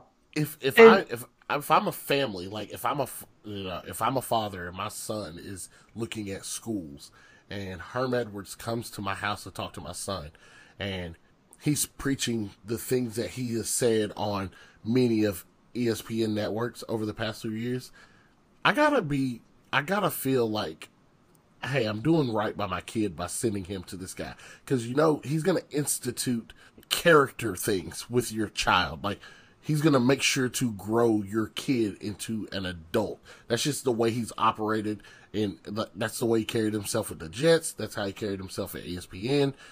Everything that I've ever heard this man talk about, whether he's coaching in the high school All-American game or just covering shows on ESPN, everything is about character and put your phone down, don't tweet, don't save it in your drafts, leave that. And I think that that's huge, but also you've got a guy that when you do blossom into this recruit that everybody hypes you up and sells you on who you're going to be, you've got a guy that can keep you straight, or at least tell you the things up front. Hey, these agents, this is what you need to be on the lookout for. And if you end up leaving and you sign, think of your money this way. Don't spend it all herky jerky here and there. This is how you make this the long game. And I think for me as a guy that one day wants to be a parent, that would be huge for a coach to come in and talk about. I want to hop right into some questions real quick that we'll kind of play a game. We'll kind of be all PTI for you, and we'll go 15 seconds or less each, sometimes maybe even only one-word responses. So just rapid-fire questions. We'll see how this goes. Like my therapy sessions. Just say the first thing that comes to your mind. Absolutely. There are no wrong answers. You're already in couples therapy, AJ? There are no wrong answers here. I love it. So, all right, I'm here for this. All right, here we go. Again, I'm going to hold you to this. I'm going to cut you off if you go long. One-word answers are awesome too as well. Florida State has not signed a quarterback in 2 classes. They're the only Power 5 school in like the recent history of the last 15-year rankings to do that. What are your thoughts? Taggart will be fired. Next. My thought is he's just bad luck. No. The GIF, the meme. You can post that on social media on the Piece of Mind. The meme. That's what you're thinking of. Justin Blackman said, "Hey, I'm the quarterback now." That's right. It's just, you had Blackman and you had Francois on your team. They have needed a quarterback. Now you're missing one. Now you need one. They have one scholarship quarterback. And Blackman's like a hurricane gust of wind away from being out for the season. Right. All right, next.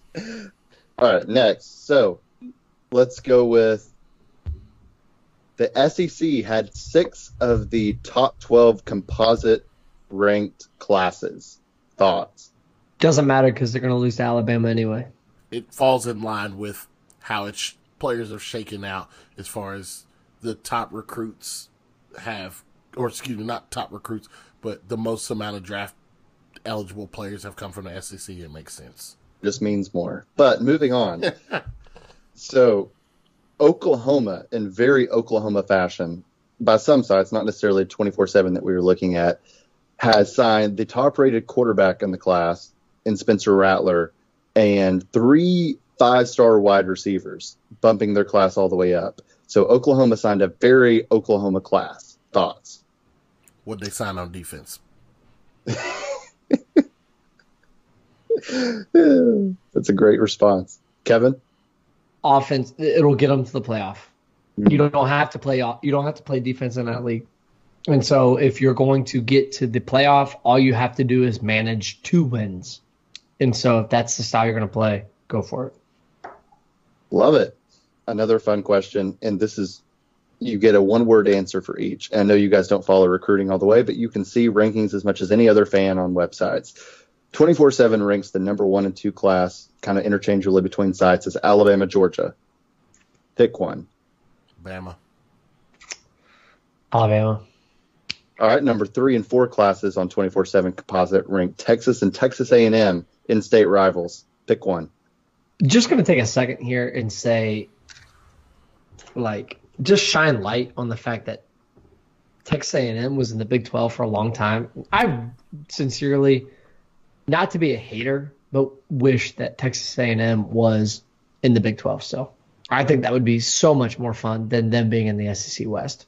To me, they're so much more irrelevant in the SEC West than they would be if they were in the Big 12. I like them in the SEC, but they should have to play Texas. Yeah, I like that.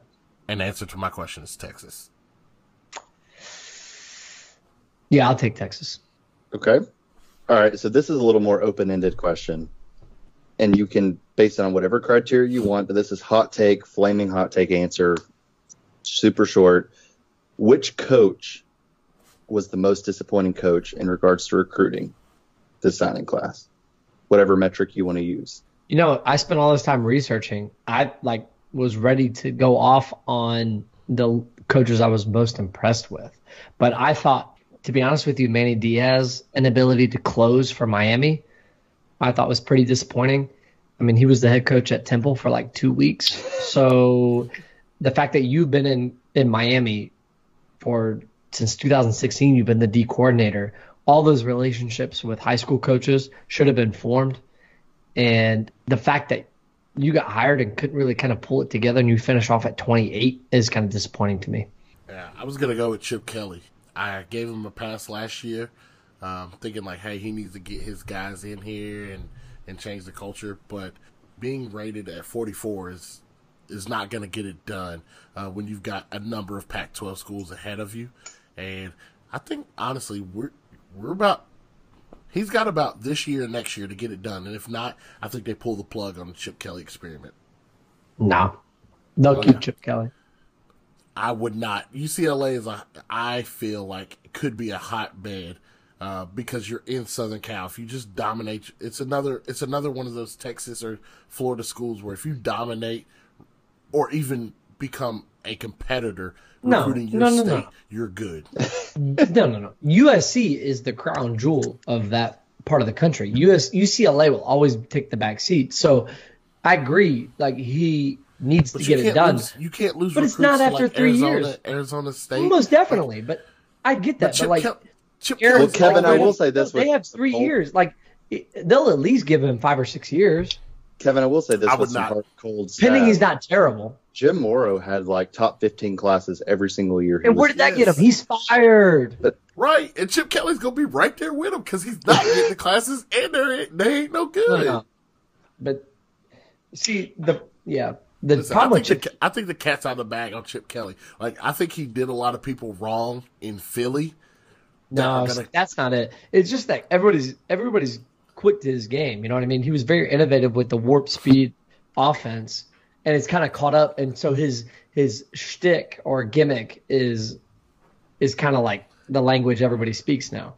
Right. So then what's the use of having him if I can't get a good recruiting class and his stick is not giving me any bit. I agree with you, but like, it's not going to be after this year. It's going to be year 5 or 6. I guarantee you it's going to be year 5 or 6. Hot take on the record. We'll record it and we'll keep it for the end of time. So when Chip Kelly gets fired next year, I'll play it back to you guys. Thank you. I love being right. Okay, so last question for you. LSU has 3 5-star commitments. 2 of those mofos are from literally Baton Rouge, Louisiana, with another highly rated 4-star also from Baton Rouge, Louisiana, which is absolutely insane. And this happens every year with Louisiana. So that's your premise. You guys each are a Power 5 coach. You get one state to cherry pick talent from. You get to pick an unlimited number of players to come to your school from that state. What state do you choose and why? Before you answer, what team am I coaching? Kentucky, but you get to pick any state. Doesn't matter. Whatever team you want to coach. Okay. Kev? Okay, so this is I feel strongly about this. Okay? I really do. After living in the South, there are a lot of athletes down here. But are there a lot of football players is my question. I'm going to bring this up, but in the 2019 NFL Combine this year in Indianapolis, these were the players, or these were the states that were represented by the players that are going to be there. 51 of the players of the state at the Combine came from the state of Florida.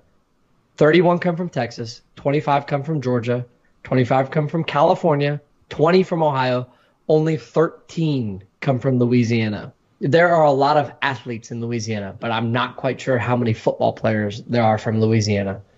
And so I'm going to go to the traditional, like, if I could pull from one state, it's either Texas or Georgia. Gotta pick one. You get one state. Okay, I'll take Texas. I'll take Texas. I knew you'd take Texas, and it's the wrong answer, but AJ, go ahead. I would take Texas in a second.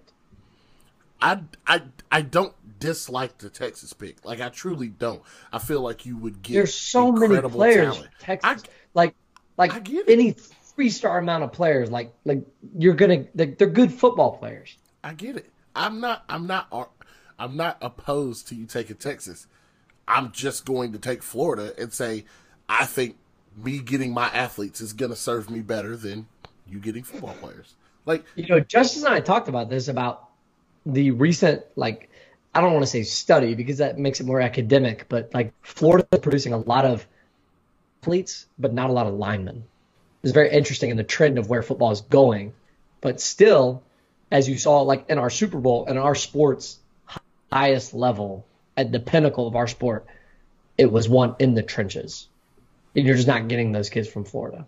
I just think that I just feel like the way that football's trending, getting an athlete serves you better than getting what traditionally would be called a football player. Like you can change, you can morph an athlete into what you want him to be. Whereas like when you get a per se football player, he is what he's gonna be.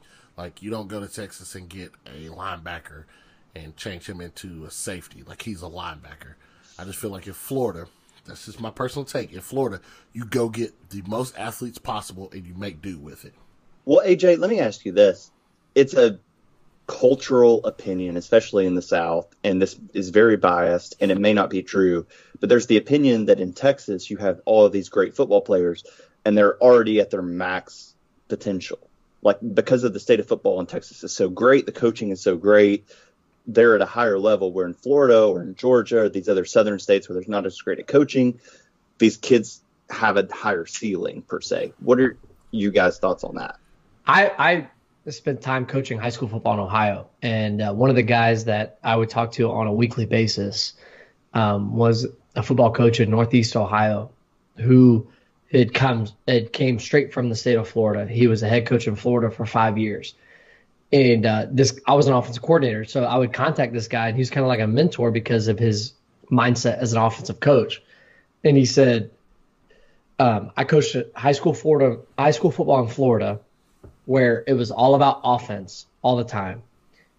And you could show up to every game and you could score a lot of points. And he goes, and then I showed up to Ohio and I would play football we'd coach football in Northeast Ohio, where you would go into a game and they would take the 5 best things that you did and they would take them away.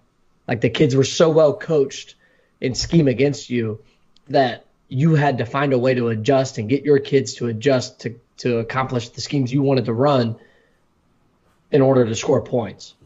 Because even if the kids weren't as good at athletes, like they were so sound defensively, their scheme was so sound, and they'd come out and hit you, that it was just a different type of game played than in the state of Florida. So, I mean, that's just the experience I have, just from talking to coaches that I know, and based on what I've heard about the number of athletes they're producing and not number like of football players, essentially. I'm gonna say that my take is probably more biased, obviously because I'm from the South, so leaning towards Florida. I think you still get a ton of great athletes and great players from Texas. I don't necessarily buy into the idea that they've peaked or hit kind of like this plateau of talent by the time they come out of high school. I mean, you've seen guys excel past that from the state of Texas, even on a college level.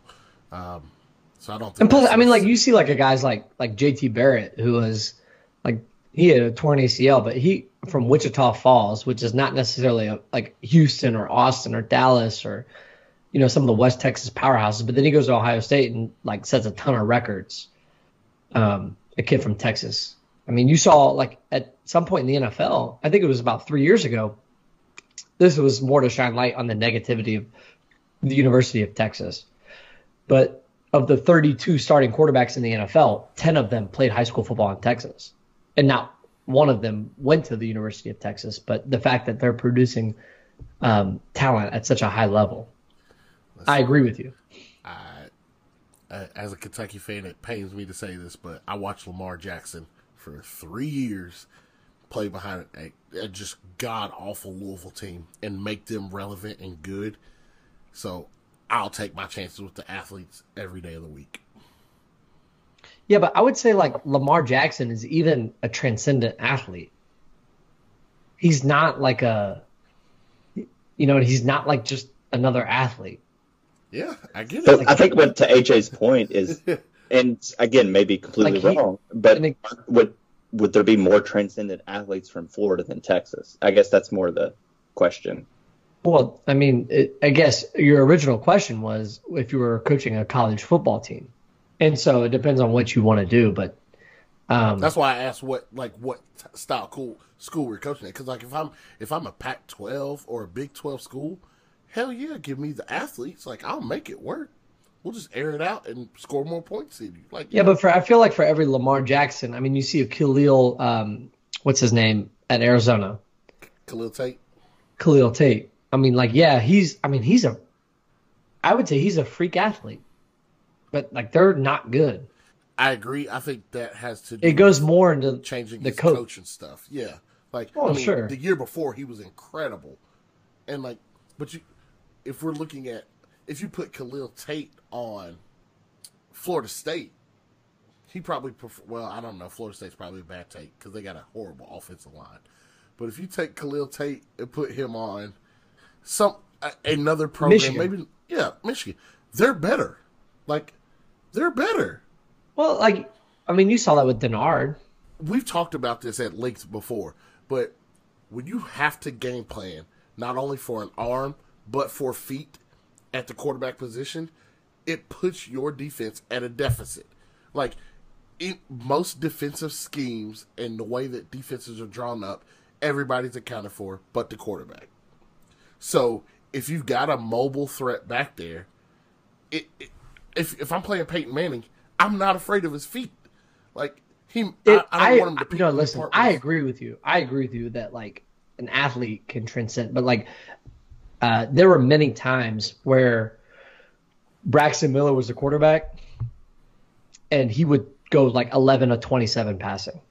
And it was just, like, you'd go up against a team that could, contain him as an athlete, and he couldn't throw the ball.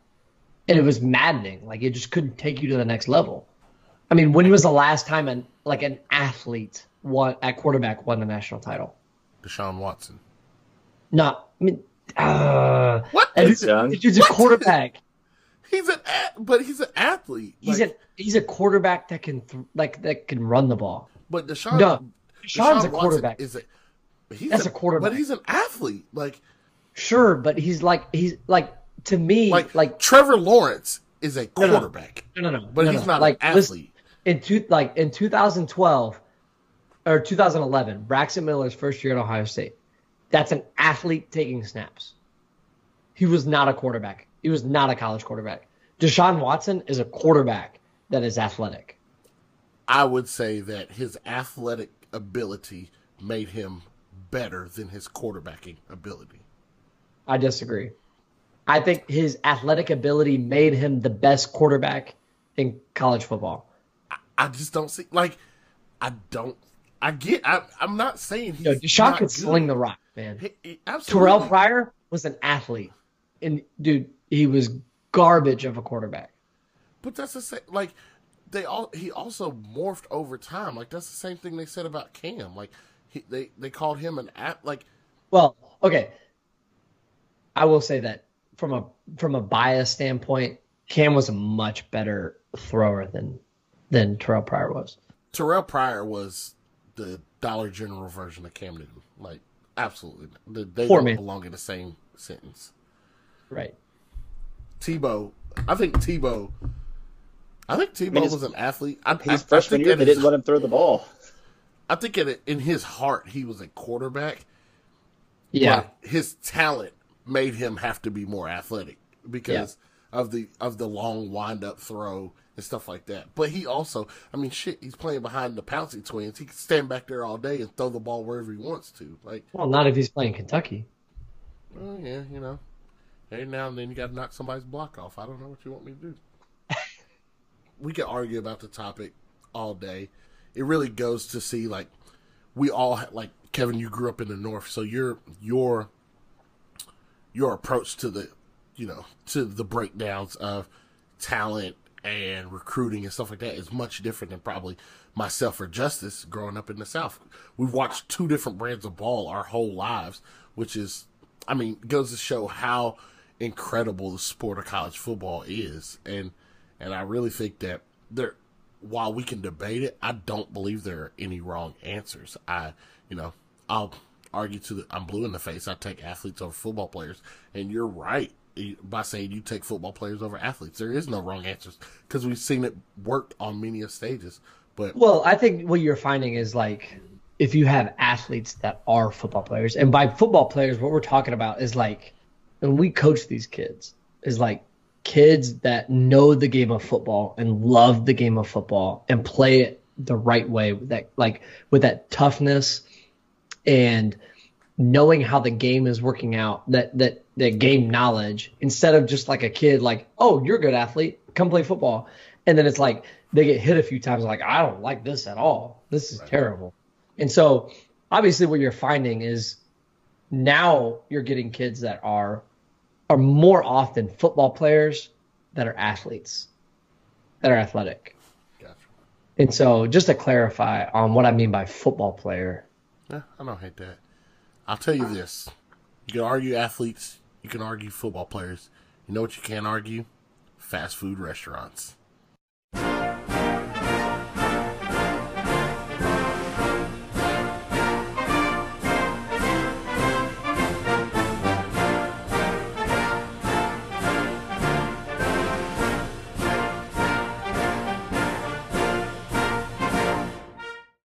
Fast food.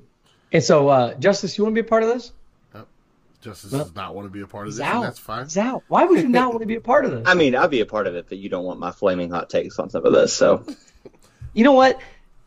I'm going to ask you again and just say yes and be a part of it. It's been this long. Why not? All right, let's do it. All right. Justice, you want to be a part of this? Yes, let's do it. I can already tell. I'm just going to put this on wax now. I hate Justice's takes already. I know I do. Gosh. Guys, this is a tough topic. You're Mount Rushmore of fast food restaurants. What are we considering fast food? I need to know off top. Is pizza fast food? No. How I perceive fast food is you have to be able to stay in the car and get this food. If you have to get out of the car to place the order and get the food, it's not fast food. So if I go to Chipotle, that's not fast food. Domino's, that's not fast food. Like, you have to get out to go get this food. That's how I look at it. You know, we kind of live in the hood. No, you don't. No. I'm just saying. I'm just saying. My car got stolen. There's oftentimes gunshots reported. Well, let's tell the truth. I'm just saying. Your car got stolen, but I mean, this is the most fortuitous steal ever because they just opened the door and everything was there. So when I go pick up my Papa John's pizza, first time I go, I knock on the door and they're like, "Is this pizza?" Yeah. Okay. A lot of free pizza. So nonetheless, I go knock on the door and the lady at the counter is like, go around. They made me go around to the drive-through lane. I get it. I didn't have to get out of my car to get my pizza. Pizza's not considered fast food. Like, can you go to Domino's? By your rule. Like, I didn't have to get out of the car. Can you go to Domino's, order it, and then give it to you? Papa John's counter so that they close it up and you got to go around through the counter. Right, but you can't show up, order it, and then give it to you within like 3 minutes. Now, granted, sometimes you go to like McDonald's and you don't get it in 3 minutes, but in the most part, you order your food, you get it relatively quick. I don't feel like there's prep work, there's cook work. Like, I don't feel like pizza is a fast food. Okay, that's fine because pizza's not really on my list. So okay. We just wanted to clear that up. Justice, are you okay with that? I don't care what you're going to say, but yes, I'm going to ask. That's good with me. Okay. That's all you got? That's all you got. I'll say this. I'm a big fan of like sandwich sub shops. So I'm leaving them off because you have to go in to order these. But if you're counting sub shops, I have no problem with you adding in a Jersey Mike's, a Lenny's, a Firehouse. Like, all those places are incredible. They would be somewhere close to my list, but it's not fast food. It's not considered fast food, so I left them off. All right, so Kev, you start us off. Number 4 on your list. My number 4, probably going to be a hot take, Mount Rushmore, is Dairy Queen. Ooh. Okay. I think the food is serviceable at best, but the tasty, delicious treats that they have are second to none. Make sure you turn my Blizzard upside down. Oh my goodness. A Butterfinger Blizzard, a chocolate ice cream cone, a peanut butter parfait. Yeah. Like, oh my goodness. All the hot eats and the cool treats. I'm all for it. Dairy Queen is on my Mount Rushmore. Here's a little tidbit from a fat kid. Anytime it snows, Dairy Queen does BOGO on Blizzards. So have at it, guys. What about it?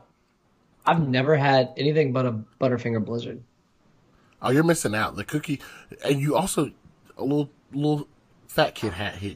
Cookie dough Blizzard, extra stuff. Order the extra stuff. Get like a little bit more in there. Set it right off. But for the same reason as Dairy Queen being your 4, Sonic is mine. I think Sonic's food is a little bit more of a step up. So I love Sonic's food. You can get breakfast or dinner anytime during the day, which is huge because I may want a breakfast burrito at 9:30 and at night, and Sonic's going to come through for me. They've got Master Blasts, which are like Blizzards, but they also got milkshakes, which are awesome. A Route 44 ocean water would just quench your thirst on the hottest of summer days. They got Nerd Slushies. They got everything, and they always run deals. I love Sonic, so that's my number 4 on the list. Justice, what you got? So, keep it short and say from all the hot takes, Sonic. It is where I have taken every single girl I've ever went on a date with in my entire life to go get a drink to. I feel like that is America's choice for the best drink in the world. So from a worldwide perspective, thinking of fast food restaurants, Sonic would be on my Mount Rushmore. All right, Kev. 3. What are you looking at? This is probably a regional pick, but hands down, the best chicken fingers you can buy is Raising Cane's. It is most of you have probably had Zaxby's, but Raising Cane's is like Zaxby's, and if Zaxby's like got to Teenage Mutant Ninja Turtles 2, and they got like the ooze, and they got all the superpowers, like that's what Raising Cane's would be. Oh my gosh, it's so much better. Raising Cane's is chicken fingers and crinkle cut French fries. Get yourself a Caniac or box. A Caniac is 6 fingers. Caniac. Box combos 4 fingers. Get yourself, ditch the coleslaw, get double toast. Fries. Double fries. I get the double toast. You get the fries and the double toast. Get yourself an extra cane sauce. Don't even think about putting coleslaw on my box, man. Get out of here. Oh my gosh, the cane sauce. Zaxby's doesn't have a chance. Raising Cane's is the best you can get. I'm a big fan of Raising Cane's. They're not on my list, but huge fan of Raising Cane's. The one in Kentucky stays open a little later, so it allows you to get there at midnight, 1 a.m. and eat from there. It's incredible drunk food. I personally think that now, while Raising Cane's tenders are bigger, I actually think Zaxby's tenders taste better, but the Raising Cane's sauce, the cane sauce, and the toast really set it off for me. And I would rank Raising Cane's ahead of Zaxby's for that reason. But, yeah, I don't hate that. Justice, what you got for number 3? Wait, what was your number 3, AJ? Or have you went yet? I haven't went yet. I was going to switch up the order.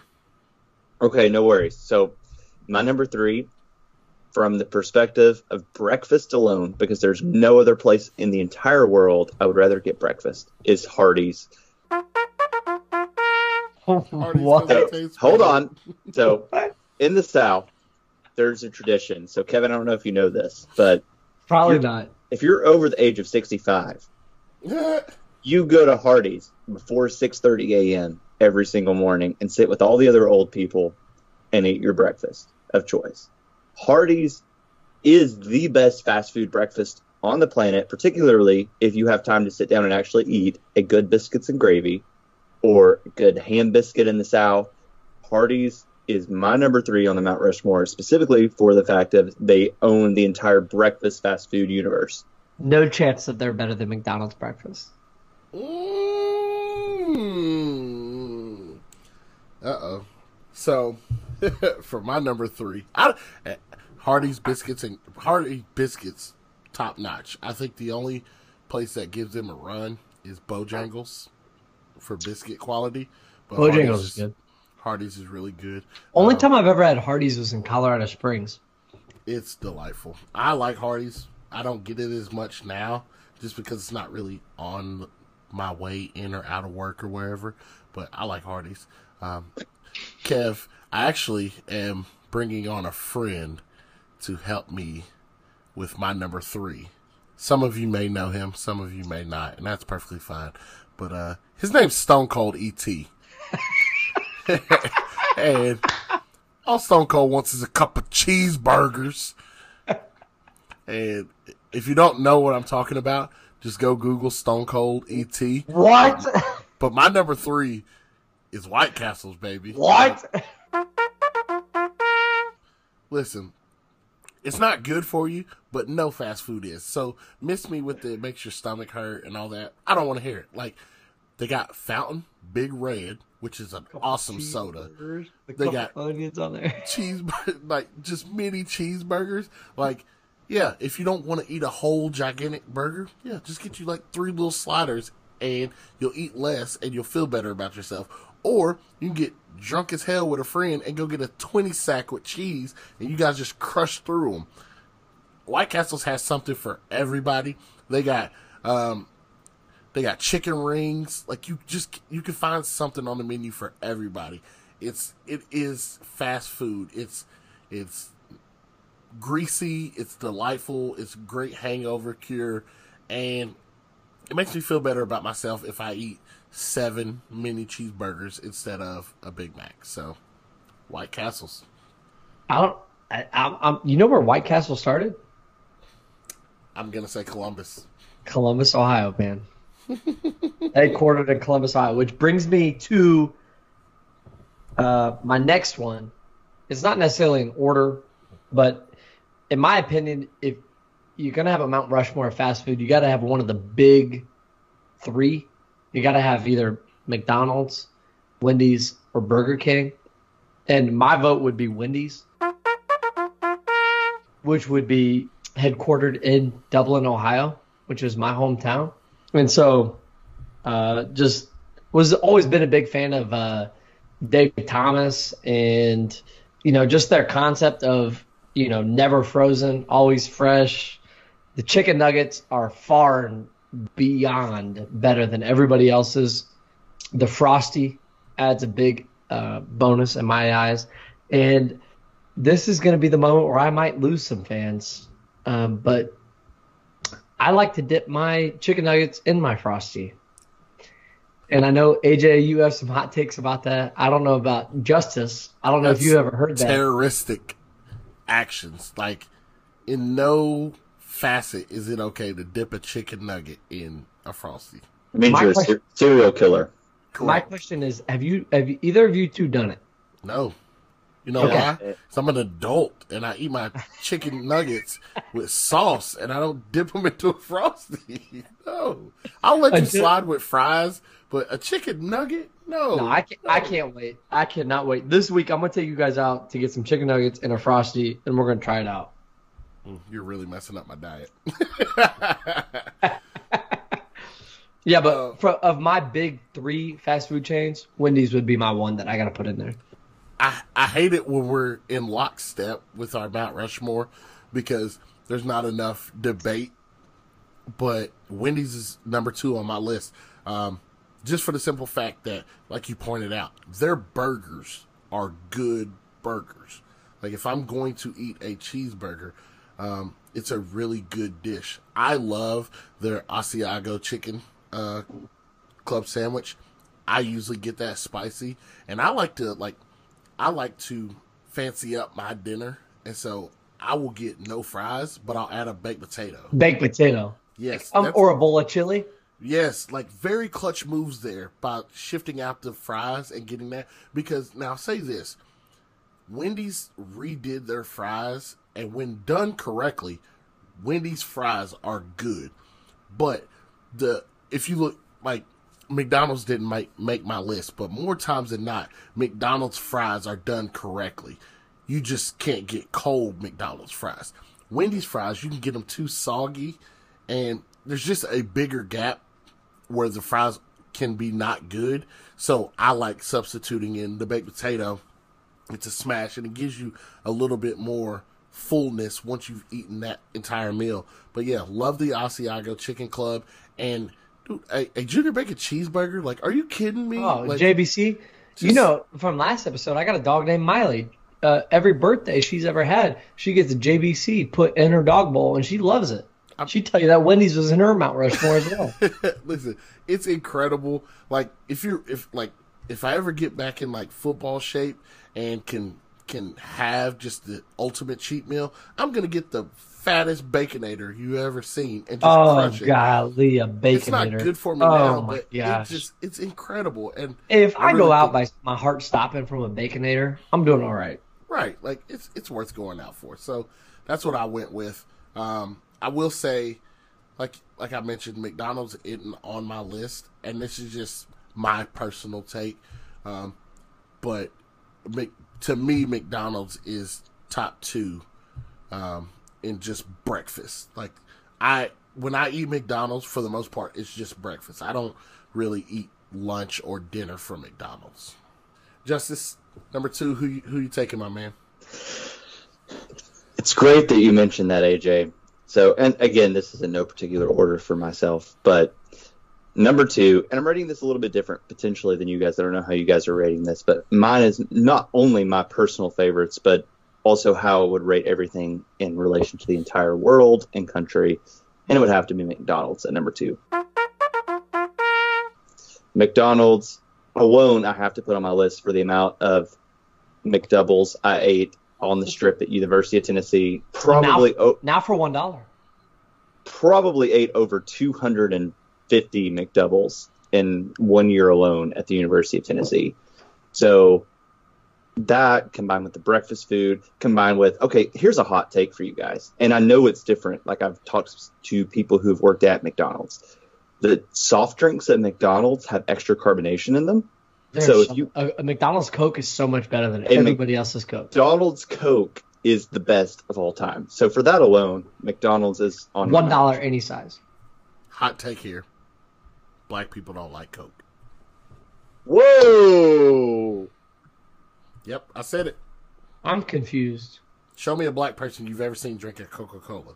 Black households don't prefer Coca-Cola. We might, now, we don't have a problem with Coke brands, but we drink Sprite. Like, I grew up, like, I don't know a single black person that will order Coke, like a Coca-Cola. Huh. Also, long story, but Pepsi was actually geared towards minorities over Coca-Cola seen as this, like, American brand, which was more geared towards white people.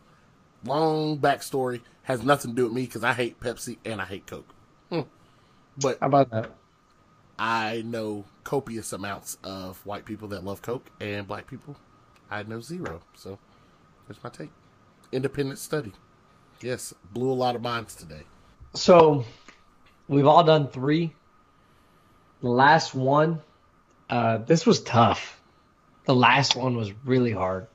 We're going to have to go through our honorable mentions. There's only one right answer here, Kev.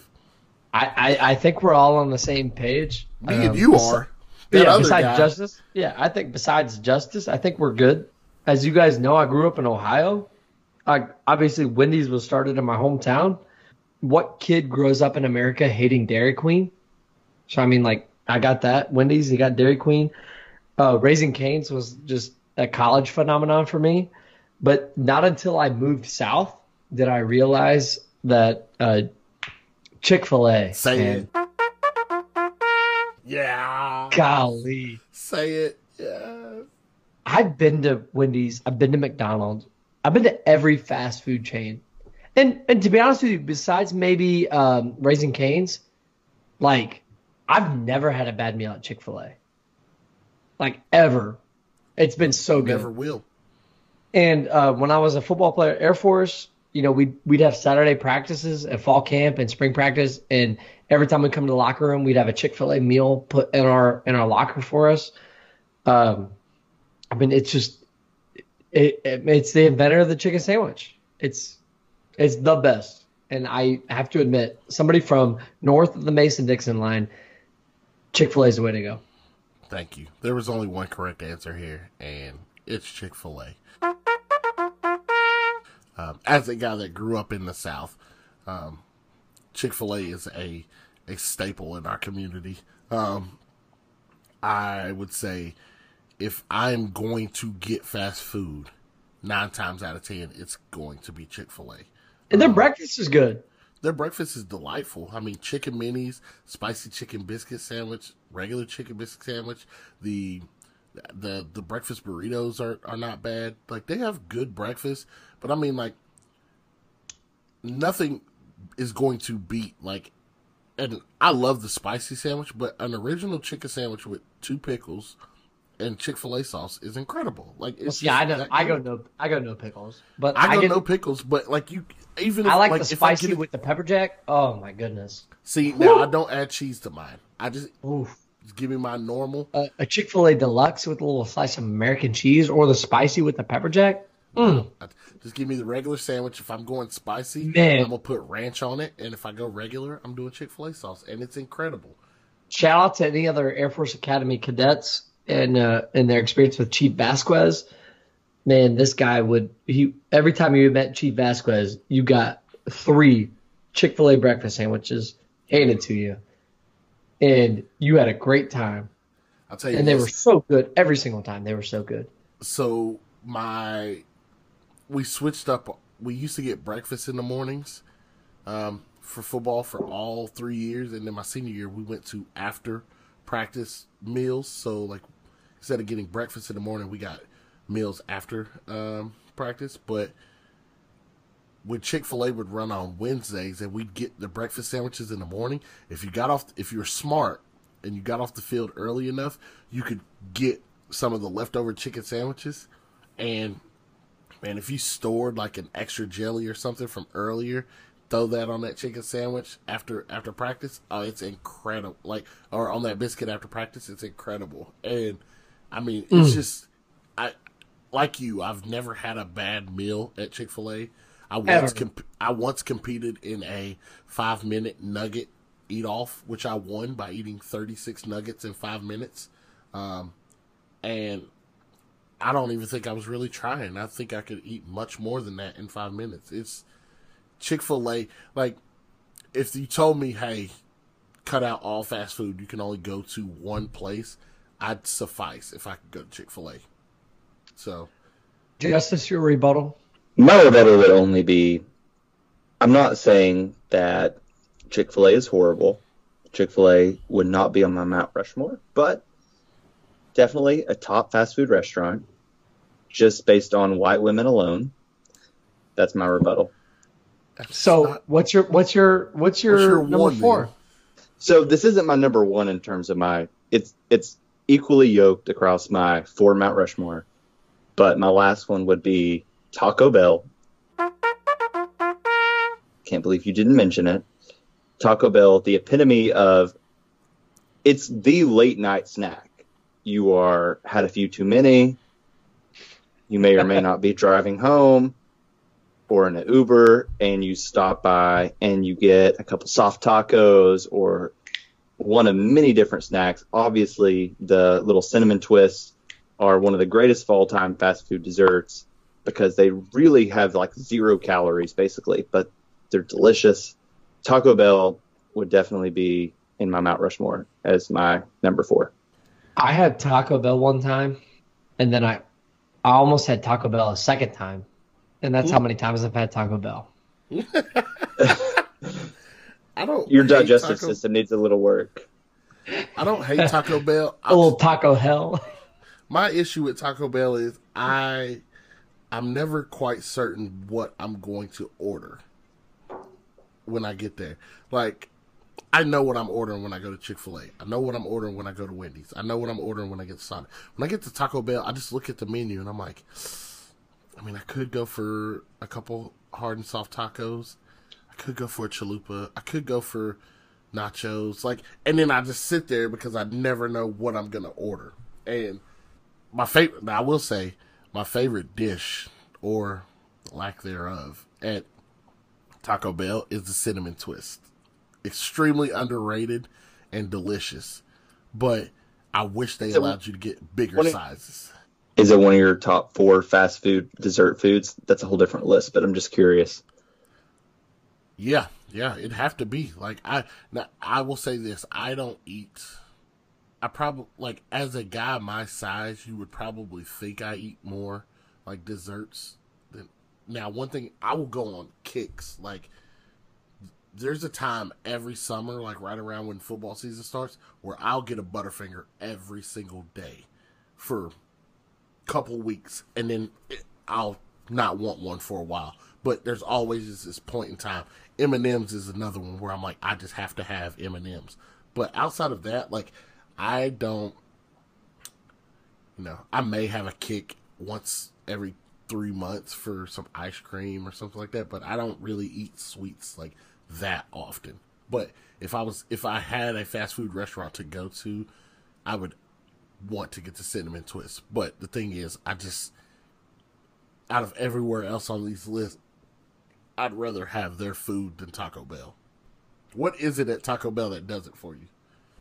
So at Taco Bell, I love to be able to, anytime I need to crave a tasting of a more Hispanic flair, I love to get some soft tacos. I get some hot sauce. I get some cinnamon twists.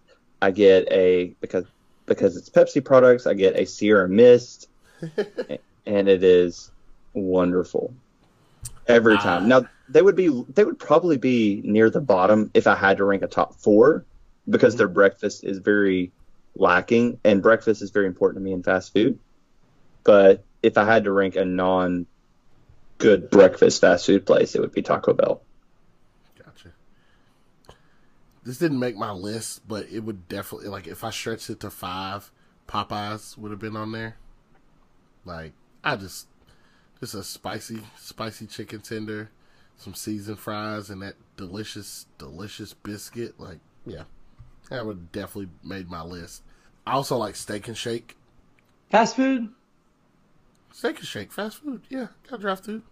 They got to drive through. This one would not make my list. My ratio of fast food to dine-in at a Steak and Shake is probably 1 to 5. You normally go in? Oh, yeah. You might as well just sit down. Is that a northern thing? In the South, I'm 5 to 1 takeout. Why would you, every time you wait in line at Steak and Shake, it's all right, we'll have you ready order in a few minutes. You gotta get better Steak and Shakes, man. My people, I'm also a patty melt, a Frisco melt, dog. Oh my gosh, a Frisco melt. Ooh, and a milkshake. Oh, I'm in there. That's all I want. Oh my goodness. Make it snappy. Oh my goodness. So yeah, that one's definitely on there. And they give you a whole bunch of French fries. Right, just spilling over into my bag. The last one that would definitely not ever make my list, because everything on their menu is trash besides one thing, but Checkers. French fries? French fries. That's the only reason they're even close, because their fries are amazing. You say Checkers, but in the north it's Rally's. We literally had both in Knoxville, Checkers and Rally's. Checkers just sounds so much fire, more fire than Rally's, but their fries are incredible. And so if I could just have their fries, they'd definitely be in my Mount Rushmore. But if I had to look at their entire menu, it's trash. You don't like a Big Buford? A big Southern burger? Southern burger? What sounds appetizing about Big Buford? Can I get a Big Buford? That don't sound delicious at all. That sounds like trash. Sounds like something. Listen, they should run a promotion. It's Big Buford, preferred by 8 out of 10 truck drivers, because that's who it sounds like eats Big Bufords. All right, I got a lot of talk. Truck driver. I got a lot to talk about. Okay, so let's take a hold. What's your opinion on Chipotle being fast food? You got to get out of the car, not fast food. All right, so a Chipotle, if it was considered fast food, would be on my Mount Rushmore, but I don't think it's considered fast food. Like, if you order Chipotle to go, maybe you can argue it. That's Moe's or right Chipotle. move. Moe's or Chipotle. Welcome to Moe's. Chipotle, 10 out of 10. Moe's all the Moe's. way. Chipotle Moe's. people never greet me. Moe's Hey. people yell at me every time. And their queso is delicious. I like this probably is in a maybe in a minority, but I think Arby's is really good. Their curly fries are so good. Minority here. Arby's is fire. Their curly fries are so good. I love a roast beef sandwich, but they're just out of the Mount Rushmore. Jamocha shake. Oh, their mozzarella sticks are so good. I like Sonic, but I didn't put them in there. Fair. I think Five Guys is the best burger, but no drive-through. Preferred by what I would consider our greatest president, but you know, that's just me. I did not know that. Do you get the seasoning on your fries? Sure do. Yeah, but you can't get out of the car. You got to go into the store. It's a restaurant. Now, I feel like that's another place that overloads you with fries. Like if you've never had Five Guys and you're like really hungry, don't get the big size fry. Just get the normal size fry because they're gonna put double what should go into your bag. So just trust me on this. Yep. Rally's fries or Checkers fries, whatever you call them, their fries are the best fries in the business. This was honestly, I did not know until I moved to the South that existed. But there's a little phenomenon that's occurring in this nation that very few people know about, and it's called Cookout. And Cookout is the greatest collection of bad food you've ever had in your life. That's what we call it. You can get, I mean, the amount of food that you can get for no money is unbelievable in Cookout. It's just, I mean, you shouldn't be able to order a burger with a quesadilla as a side. But that's what makes it beautiful, is that if you want a quesadilla and you want a burger, you can have them both and a milkshake. And maybe you want hush puppies. Maybe you want fries. Cookout's great. Maybe you want 4 chicken tenders. But there's not a better drunk food destination, fast food destination in the world. And bullshit if you want to say Taco Bell's better. But there's nothing better than Cookout. White Castles, but no, not even close. Not even close. I'm also glad that you put in the caveat of fast food for drunk food because I was about to just dominate you with a take, but you threw the fast food caveat in there, so I'll let it slide. Yep. And the last thing I want to talk about is quite possibly a phenomenon that is extremely overrated. But this is In-N-Out Burger that, you know, people from out west want to just talk about In-N-Out Burger. And sure, it might be pretty good. And it honestly might be Mount Rushmore worthy. But the fact that like people are willing to go to the grave for In-N-Out Burger makes me want to not put them in my Mount Rushmore. It's really good. I don't know. It's really good, but like I'm a hater because so many people are like, "Oh my god, you don't even know about you don't even know about In-N-Out Burger." I think that, and to your point, now I will say, In-N-Out Burger was hyped up for me for 20 years before I had it. It was really good, but it's also one of those things of like, if I ate it side by side with Five Guys, I don't think that it was better than Five Guys. But it was really good still. I put it in that same category as like Shake Shack. Both of them have really good burgers. Shake Shack, Whataburger, about them? Whataburger's my spot, but I've never had a burger from there. Just the honey butter chicken biscuit. And I took a $30 Uber ride in Houston just to get one, and it was the best money I've spent this decade. Just what about you? Say that again? Said just what about you? Did you have any honorable mentions for fast food places? Definitely Arby's and Wendy's would be probably my top two. I mean, Just classics. Arby's, we got the meat. You can get a good French dip. You can get a good roast beef sandwich. They have the meat. Arby's is one of the top 4 in my opinion. Thank you for the clarification, AJ. I needed that tonight. Yeah, no problem, man. So I would say Arby's sauce, one of the top 4 best sauces of any restaurant, but that's a whole different discussion. So Arby's would be up there. Wendy's 4 for $4 best meal deal in the fast food universe at this time. So I'm trying to think here. Was anybody, so like my wife is a huge Captain D's fan. Anybody got to take on like Captain D's or Long John's? If you guys are fan, not fans? I'll tell you this. Every time I eat Long John Silver's, I didn't know Captain D's was a thing until I moved south. But every time I eat Long John Silver's, like, I kind of say a prayer to God saying, like, hey, my time might be up. I know my arteries might clog, and this could be it. But it's really good. It's really good. The Hush Puppies and the little Crispies at the bottom of the tray when you get the fish. Oh, my God, they're so good. I'd rather fry fish at home, so I don't go out and get fried fish. But for fried fish, I think it's pretty good. I really think it's pretty good. I'm iffy on it. Kevin, have you ever had fried fish in the South? Yeah. I mean, like, I fried my own fish last week. But, like, have you ever went to, like, a country bumpkin church that's trying to, like, fundraise money? So they're frying fish, like, on a Friday, and they throw it on, like, a piece of white bread with mustard? Like one of those. I had a fried fish sandwich at Pro Cone. Oh, you did. That's right. Yep. I stand correct.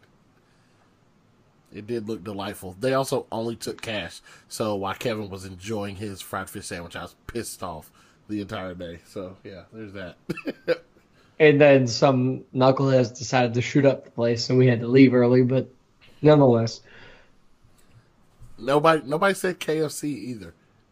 Yeah. We live in Nashville, so, like, you're going to go Prince's, Hattie B's. Like, listen, but KFC's never led me astray. I didn't put it on mine, obviously, but KFC's not bad either.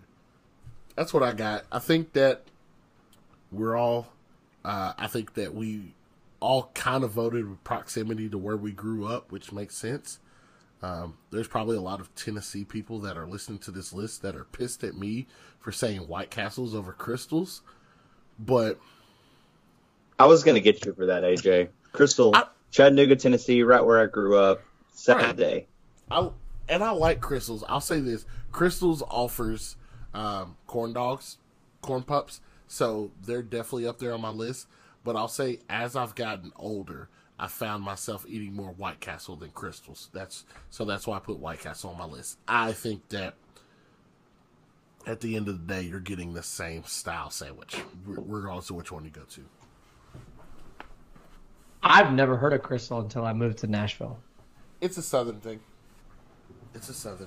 But so, well, that brings us to a very tasteful end of this week's Mount Rushmore. Thank you to Miss Lindsay Nance for bringing us this topic. If you want to hear us talk about a certain Mount Rushmore topic, please reach out to us at Peace of Mind 615 on Twitter or Instagram. We run polls weekly on what our next Mount Rushmore topic should be. Also, you can comment on Apple Podcasts and let us know through that channel. With that being said, let's take it on to overtime. Let's do it. So, Forbes Sports released the average franchise value increases over the last year. The NBA was up 13%. The Major League Baseball was up 7%.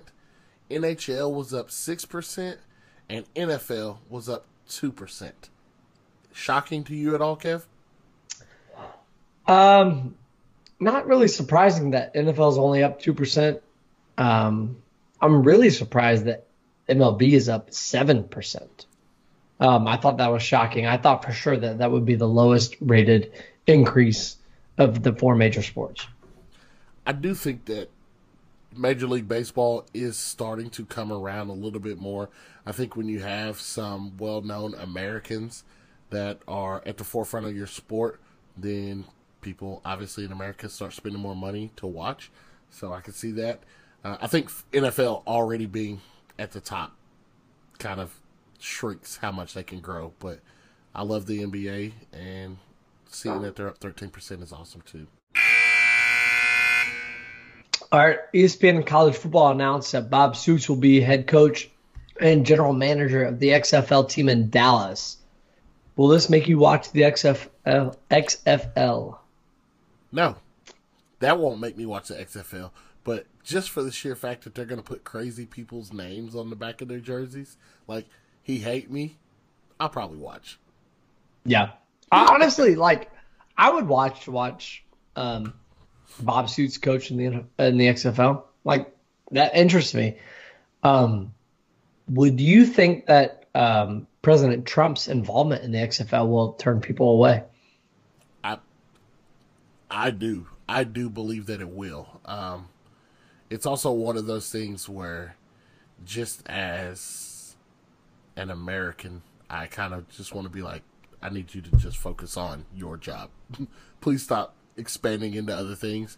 Just focus on the one thing that you are supposed to be doing right now. The last note we got here is a little bit somber note, but me being a huge baseball fan, wanted to take a second to touch on.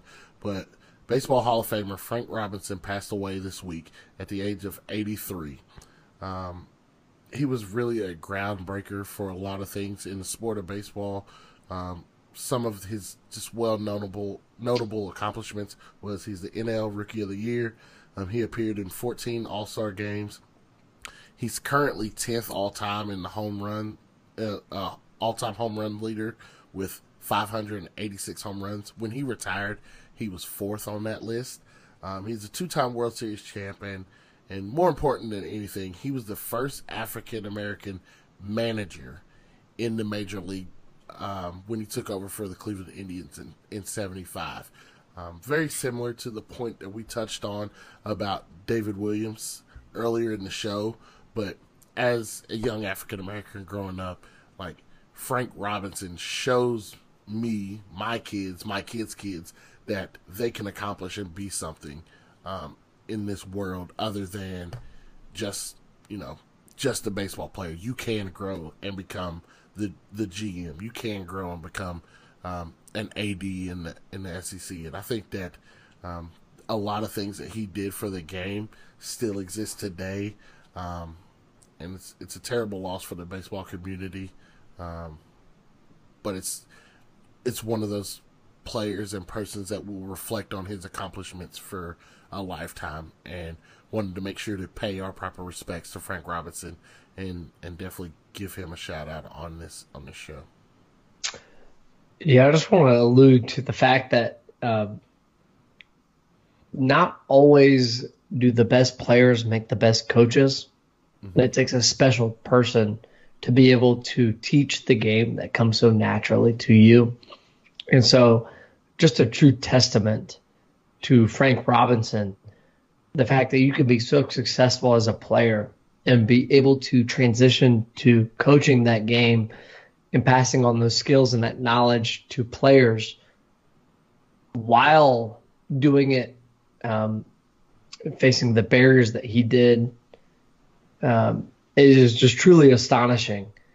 It's sad to see him go.